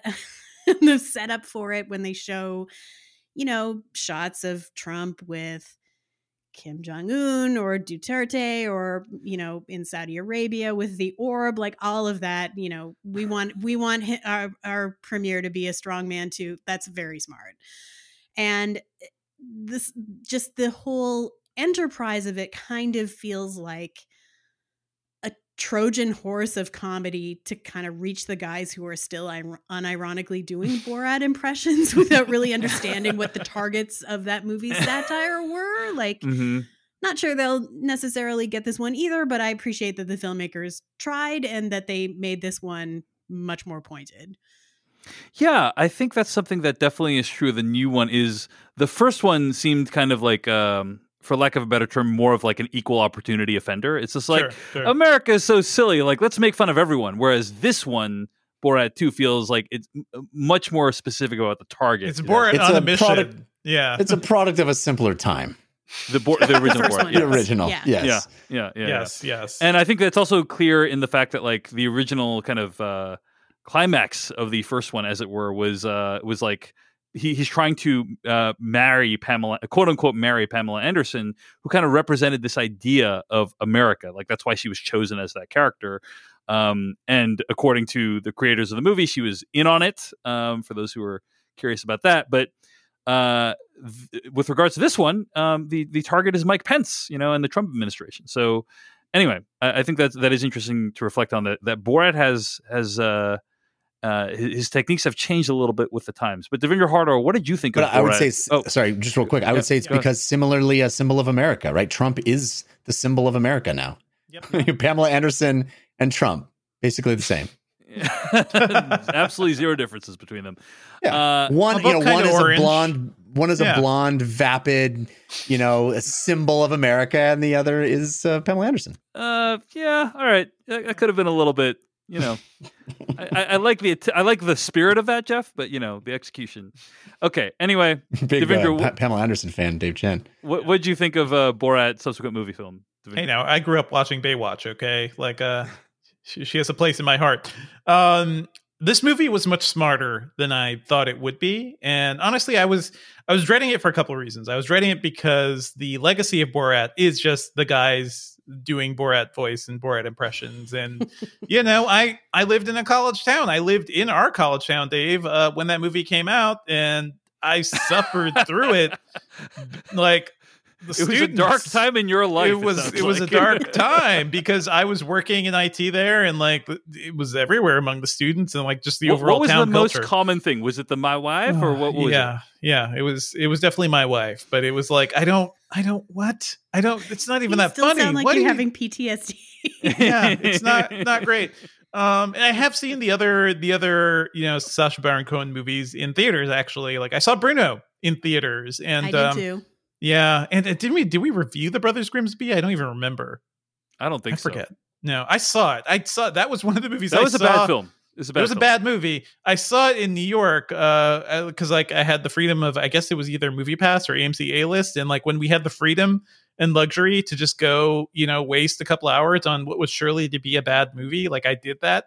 And I like his shtick in general. Although I will say the 2006 Borat movie, or the 2006 Sacha Baron Cohen movie I go back to, is Talladega Nights, because that movie is perfect. I genuinely enjoy this movie. I think it's incredibly smart in terms of like, what it's going after and how it's portraying American culture. As Jeff was saying, I think the first movie, it was a simpler time in so many ways, but it was still like, hey, we were in the middle of the Iraq War. Things were still terrible. Conservative America still had like, it was the same things, just like not cranked up to 11 like everything is now. Yeah. Now it seems like, he has a much clearer target. He knows what he's like satirizing, I think even with like laser sharp precision at times. And the fact that this movie was even made amid the pandemic, the fact that they got into so many different situations where I don't even know if we're going to do spoilers for this, but let's do spoilers in a bit. Yeah, it's okay. But he gets into situations where it's like, I remember that was on the news.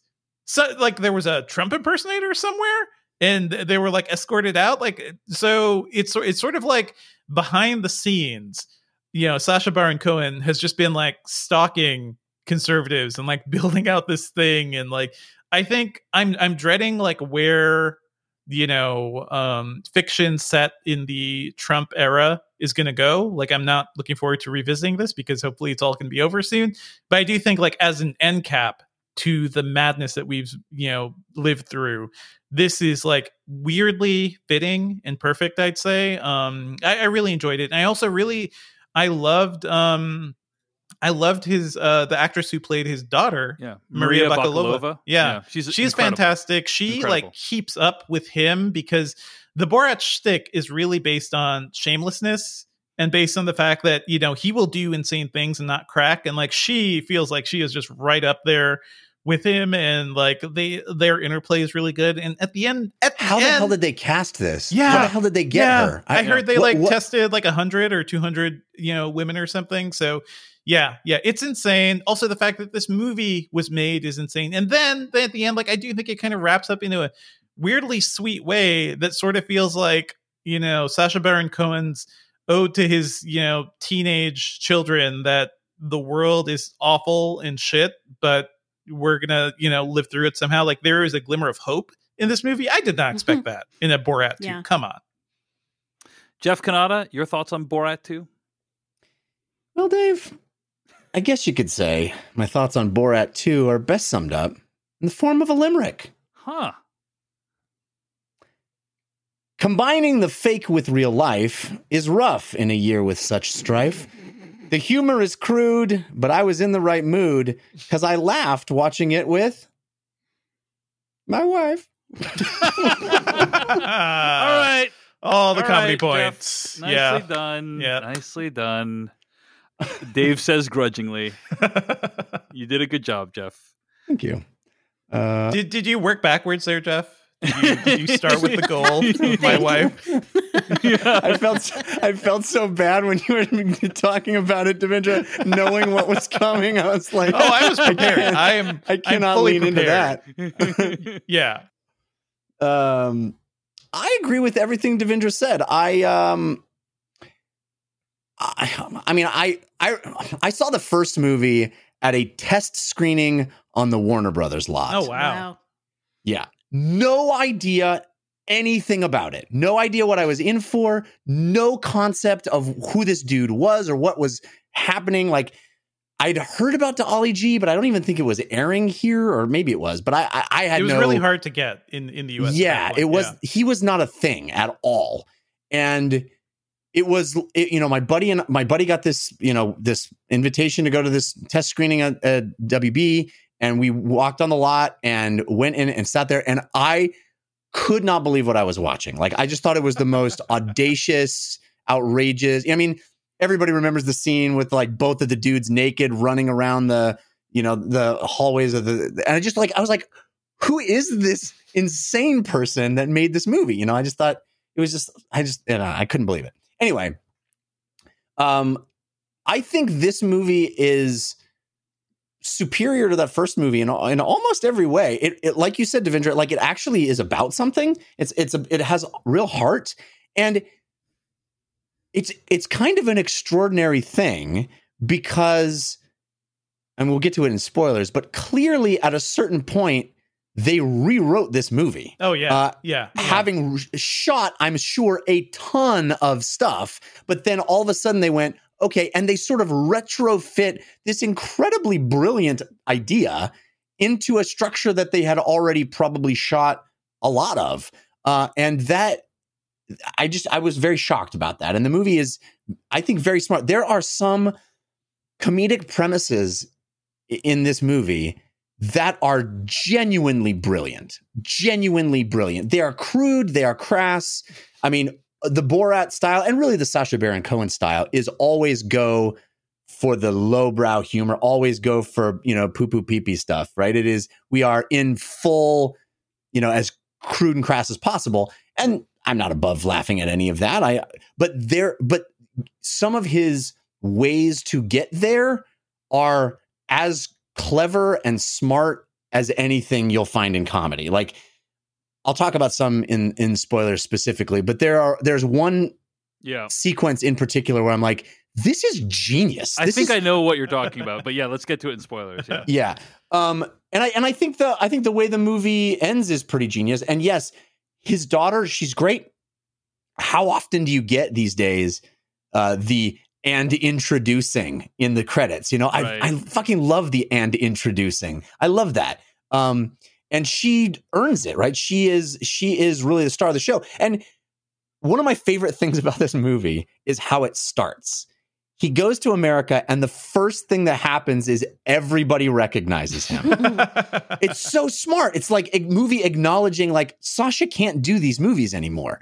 This is why he can't play Borat. Like, and so the movie comes up with a reason, a way for him to participate, but also using her as the surrogate, using her as the proxy for all of this is genius. And she's totally up to the task, right? If you thought that the premise only worked because Sacha Baron Cohen is this mad genius, it's not really true, right? Like, they found somebody else that can absolutely do all this stuff. And she is in scenes all by herself with people who are unsuspecting and pulling it off. And I don't know. I was impressed by that. I thought, Dave, you referred to this at the beginning, and I think it is a really interesting style of movie where you are telling a fabricated fictional storyline, a narrative that you want, with people and characters that don't know you're doing that, right? That you are in the middle. I mean, there are very, very famous people in this movie that are in scenes that exist only to move the plot. Right. It's wild. Like, and I was reading the oral history of the first film, and it was very stressful to shoot because you only have one take, basically. Yes, like you only have one shot because the people are going to go, you're an insane person, get out of here, and you're never recording me again. Right, exactly. And I mean, clearly there are some people in this movie that I think probably were kind of in on it, but a lot of them weren't, and a lot of them are doing exactly what the filmmakers want. It's this crazy, like, coaxing people into doing things that you want them to do, and it's fun to watch. I had a great time watching it. I laughed my butt off, and I think it does have some sort of laser sharp critiques of the world, and it does it in this very blunt way, this very crude way, but they're still effective. And I was impressed that they could even pull off a sequel to this movie at all, let alone one that actually worked this well. Indeed. All right. Well, I think there's much more to discuss, but why don't we get into spoilers for Borat 2 starting right now? Now you're looking for the secret. You're going to see this coming. No, But you won't find it because, of course, you're not going to see this coming. you're not really looking. I have been puzzling over how it works. You don't really want to work it out. Who's in the box? I have been dying to tell you. I want to tell you my secret now. You want to be fooled. All right. So, Jeff, I think the sequence you're talking about, which is the one that I was kind of staggered by its brilliance, right? Yeah. Is the pregnancy center sequence? Yes. Yep. Yes. So The tiny baby inside me. I need to get it out. Right. So brilliant. You don't see the setup coming at correct, all. correct. Yes, that's what's so amazing about it. Yeah. Yes. It is a genius setup, and a very primitive and basic concept in comedy Yes. is giving the audience more information than the characters. Yep. Right. Yep. And allowing us to sit in this knowledge of knowing what they're saying and knowing how the doctor is hearing it. Yes. I was hurting myself laughing so hard because every single thing they were saying had this wonderful double meaning and was so perfectly set up. Because it didn't feel like this walk around the block to get you set up for this thing. It felt like, oh, that all makes sense in its own sort of comedic bit. And then you realize, oh no, that was only a setup for this scene. And man, what just a genius comedic concept, in my opinion. Well, beyond everything you just said, which I agree with completely, is the fact that there's a point to it. It wasn't just, haha, let's have a nice laugh about this. Right. We fooled this guy. It's like, it is meant to be a takedown of these quote unquote crisis pregnancy centers, right? Yes. Which masquerade as kind of women's rights health centers, but in fact are ways to convince women to not have abortions, right? Is what this is about. And the idea that they're basically entering this center under the guise of a father sexually abusing his daughter, which is like one of the darkest concepts you can think of. But like making it into something that's funny, but also they're like showing the ridiculousness of this guy's reaction to them. That concept only exists in that guy's mind, right? That they didn't go into under the guise of that. They walk in. Well, I think they knew that that's the effect. Well, of they course, would have, right? yeah. The filmmakers did, of course. Yeah. That's the comedic setup. But it's so smart and so funny. It's so funny. I just thought that moment where I was hurting myself laughing and going, I mean, you rarely find like a more exquisitely executed comedic premise. It's great. It's hilarious, but it's also terrifying because the guy is just like, hey, we're not going to worry about that right now. Yeah. Yeah. That to me was like, I was that. laughing, but really just staring at this guy because he was like, oh yeah, I deal with this every day, I guess, or something. Like he seemed pretty nonplussed by it, which frankly terrified me. Yeah. I think it was overall like a very heartwarming story. This idea of him bonding with his daughter. I was taken completely by surprise by it, because the whole like pursuing Pamela Anderson thing is just like it's meant to be very silly, I think, in my opinion, or the original one. And in this one, this story actually has a heart that actually got me kind of emotional at times, which is very, not something I expected in a new Borat film. But let me ask you, Tara, how did that like through line work for you? Did it move you at all? Or were you just kind of like, this is more window dressing for these antics? No, I thought they were very sweet together by the end. And I do think the way, as was already said, the way that what the filmmakers and Maria Bakalova do with the Tudor character is so smart and a really brilliant evolution for the Borat brand. In a way, like it's kind of a shame that they've burned, the post makeover version of her, the version that interviews Rudy Giuliani, because when you see her all polished and then in that like Fox News anchor dress, it's like, yep, that's what they look like, and it's like now she can't do that anymore because everyone knows. I do believe she probably has more characters in her, but I agree. I think they that story thread is very effectively spun out over the course of the movie. Yeah, I thought so too. It also struck me that like the one of the few sensible people in the film was a black woman, and I think the movie is trying to say something about how like black women and their sensibilities, and the black women as a demographic group put in the work from a voting perspective, from a political advocacy perspective, and they are going to help save our democracy. And I think that is, I felt that was kind of an undercurrent in the film, even though they never like explicitly identify it as such. So I also thought I've been reading a bit about some people saying that one of the most positive film versions of Jewishness exists in this movie, and those two wonderful women that engage with him as when he's in that ridiculously offensive costume when he walks into a temple of worship. And I was sad to find out that one of them has passed away since the movie was shot. But she is just sweet and loving and wonderful. And I want to believe that that scene was entirely genuine and not set up in any way, because I found that to be such a beautiful human moment inside this audacious, wacky movie. Well, her estate is also suing the movie, so not that's great. A bummer. Yeah. So this is. I guess it wasn't set up then. I thought she came off beautifully. Yeah, she came off very well, I think. But yeah, the woman, by the way, is Judith Dim Evans, and basically like the people who participated in this film, it's fair to say that very few of them understood what the final product of the film was going to be, and so, go ahead.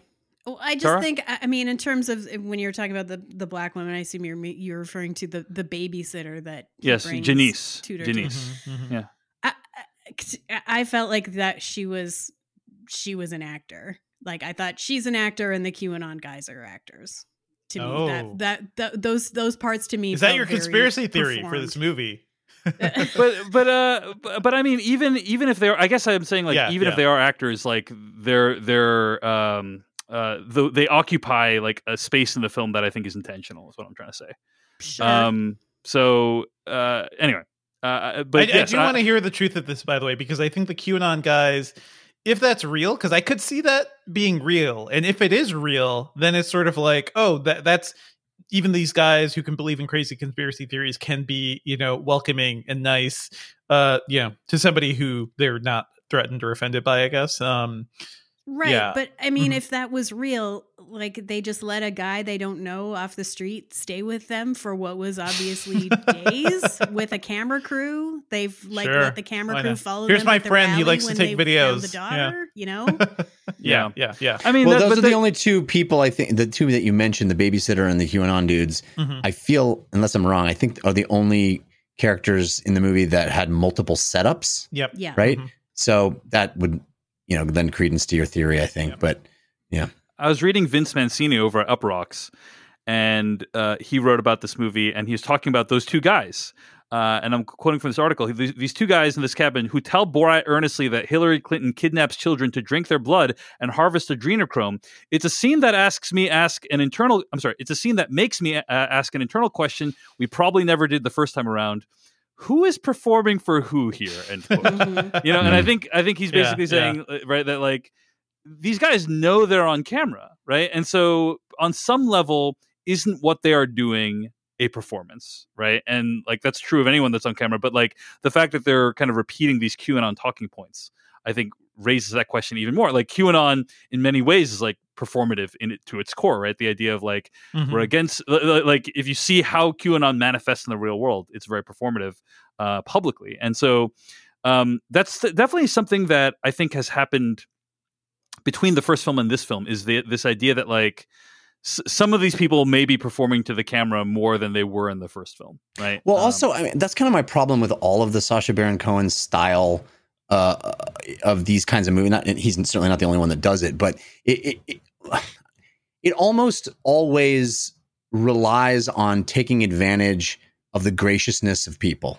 right? Yeah, and that to me is kind of mean, and it always makes me cringe a bit, because I remember a scene from was it Borat or was it Bruno? Anyway, there's a scene where he goes into a nice dinner and he like takes a shit in a napkin or something. Borat, yeah. And it's like, these are just nice people. You know, these are just people, you know, you can have political differences with people, but anybody that you go in and take a shit in the napkin in their house, like it's just, you're just kind of taking advantage of them. And I kind of felt that a little bit with the menstruation sequence. Yes. Those people, I mean, there's some awful things that were said, and you can have opinions about the idea of those kinds of balls, but ultimately what you're doing is you're going into somebody's sort of nice event and you're just taking a shit in a napkin. Well, that was also staged. Like that was a staged event for the movie too. Like I agree. There definitely is a general, like, who is being punched down at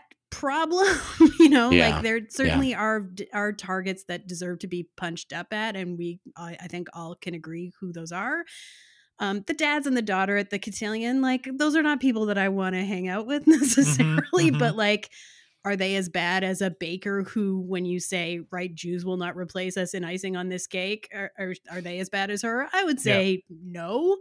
You know? Although that one guy was quick to put a price on his daughter, so yeah, her reaction was so. And her daughter, amazing. his daughter's reaction was just like, "What the hell are you doing?" Yeah, so it was. I mean, to me, that was amazing. Like just a dad being a dumb dad versus like you know. Yeah. I don't know. I will say overall, the targets of this one are less random than the first one. Yes. You know what I mean? Because I think overall there's a lot of like political targets in this film. But there are still like some random targets in this film in Borat too. Like some random guy who has a plastic surgery practice seemingly out in the Midwest. It's like, wow, I guess that guy needed to be taken down, you know, like. I mean, that's to me, that's one where it's like, that's fair. Like, especially when at the end, when they're settling up and they're talking to the receptionist and, you know, talking about how much it's going to cost.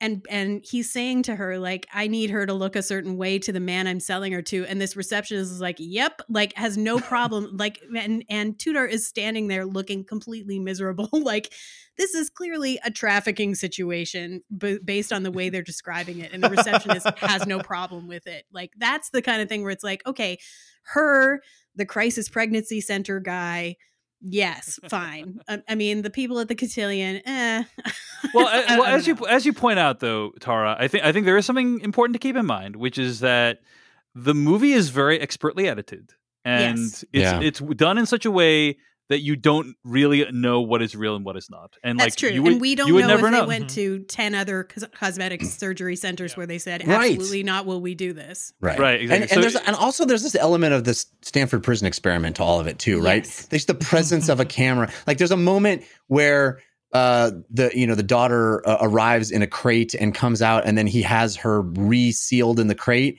And I think the movie asks you to like judge the guy who's sealing her back up in the crate. But to me, I'm like, no, this dude, he sees a camera. Right. He's there. Right. Like he knows he doesn't actually think he's sealing this girl up in a crate. You know, there's this sort of Stanford prison experiment-ness to it all, which is like, yeah, I'll do whatever you tell me to do. You got the camera on. That's what I'm here to do. I'm here to sort of serve your purposes. You know, I'm not excusing a lot of the abhorrent behavior, but I do think it's more complex than it appears. Well, and the biggest punching down victim, I would say, is from the first one, the nation of Kazakhstan, and specifically like the people in the village who were so exploited by the production that they also sued.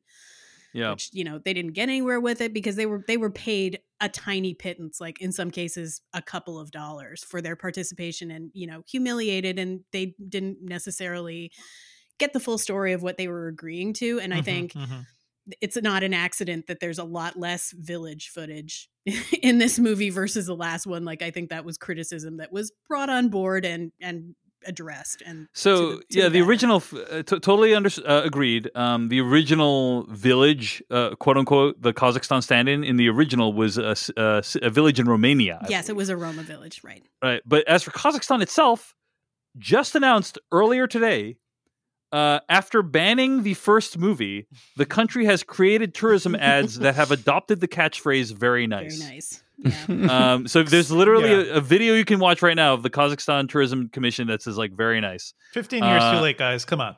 And, Lean into and it, so, though. Lean so into you know, it, they've come around. Whatever their feelings were on the first film, Tara, I think they've recognized that some benefit has come to them because of. Did they just realize we just cannot stop this? You know, Yeah. we've tried so hard, and now he's back. Yeah. Last question before we wrap this up because we're going a little bit long, but got to talk about the final scene. And Tara, I'm curious, like, so I think overall, what you've advocated for, Tara, which I agree with, is as with all the media we watch, express a healthy skepticism about what you're seeing, right? Like, yes. But yeah, any thoughts on the final scene with Rudy Giuliani, which obviously has created a lot of stir online?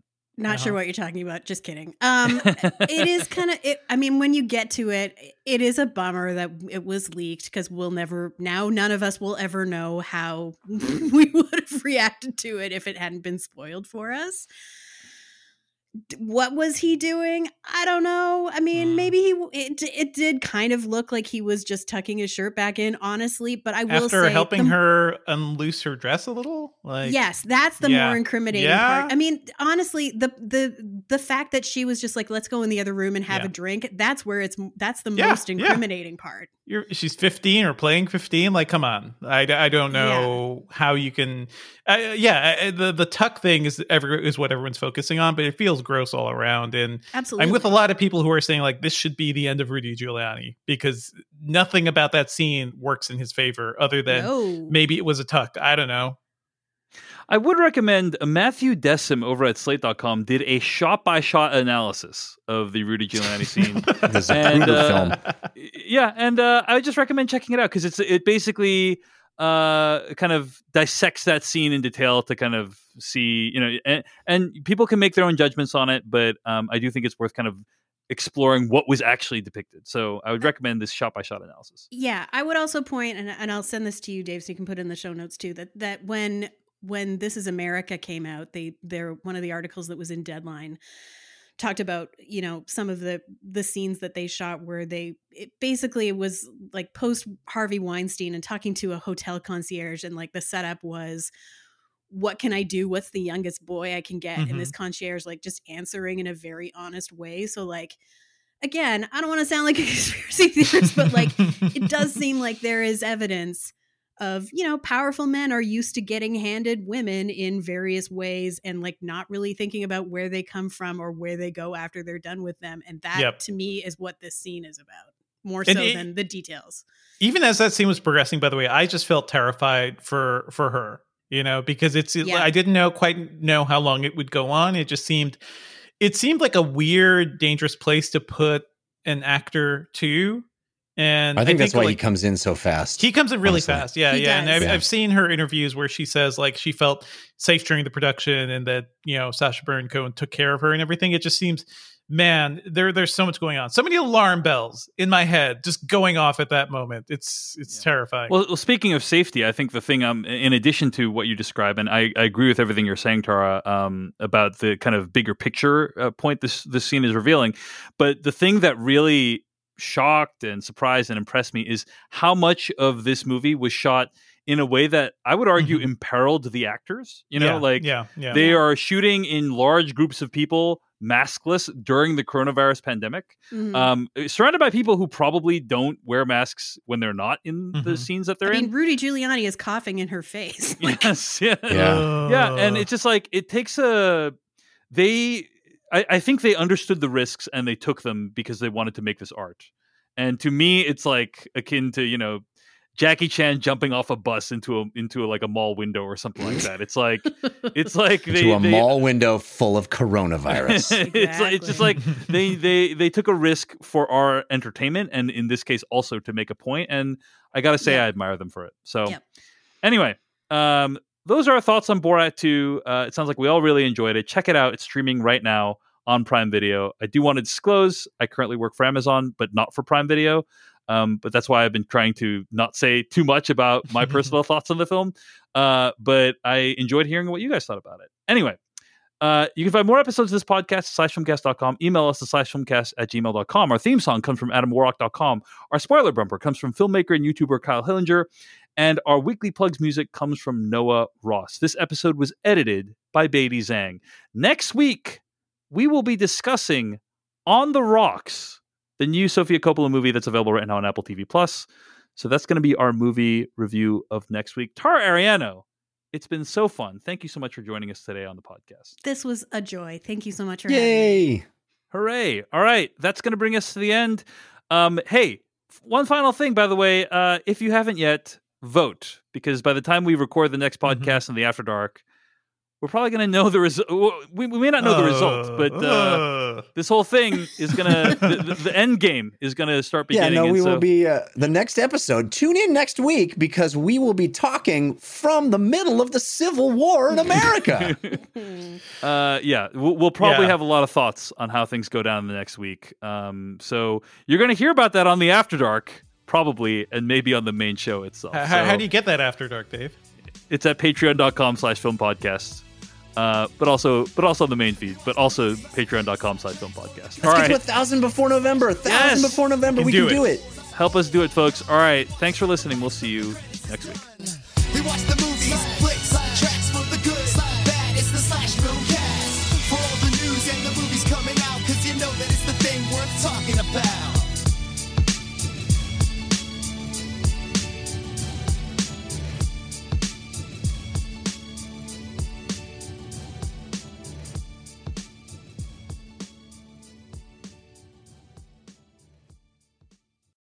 Join us today during the Jeep Celebration event. Right now, get 20% below MSRP for an average of $15,178 under MSRP on the purchase of a 2023 Jeep Grand Cherokee Overland 4xE or Summit 4xE. Not compatible with lease offers or with any other consumer incentive offers. $15,178 average based on 20% below average MSRP from all 2023 Grand Cherokee Overland 4xE and Summit 4xE models in dealer stock. Residency restrictions apply. Take retail delivery from dealer stock by 4/1. Jeep is a registered trademark. If you only have a 401k, you're not getting the most for retirement. Wait, what? Add a Robinhood IRA on top, then they'll boost it by 3%. You can do that? And if you transfer in any retirement account, you get 3% on top of that. Is there a limit to the match? No limit. Robinhood Gold gets you the biggest contribution match of any IRA on the market. Sign up for Robinhood Gold at Robinhood.com/boost by April 30th. Subscription fees apply. Investing involves risk. 3% match requires gold for 1 year from first match. Must keep IRA for 5 years. Match on transfers subject to additional terms and conditions. Robinhood Financial LLC, member SIPC. If you only have a 401k, you're not getting the most for retirement. Wait, what? Add a Robinhood IRA on top, then they'll boost it by 3%. You can do that? And if you transfer in any retirement account, you get 3% on top of that. Is there a limit to the match? No limit. Robinhood Gold gets you the biggest contribution match of any IRA on the market. Sign up for Robinhood Gold at Robinhood.com/boost by April 30th. Subscription fees apply. Investing involves risk. 3% match requires gold for 1 year from first match. Must keep IRA for 5 years. Match on transfers subject to additional terms and conditions. Robinhood Financial LLC, member SIPC.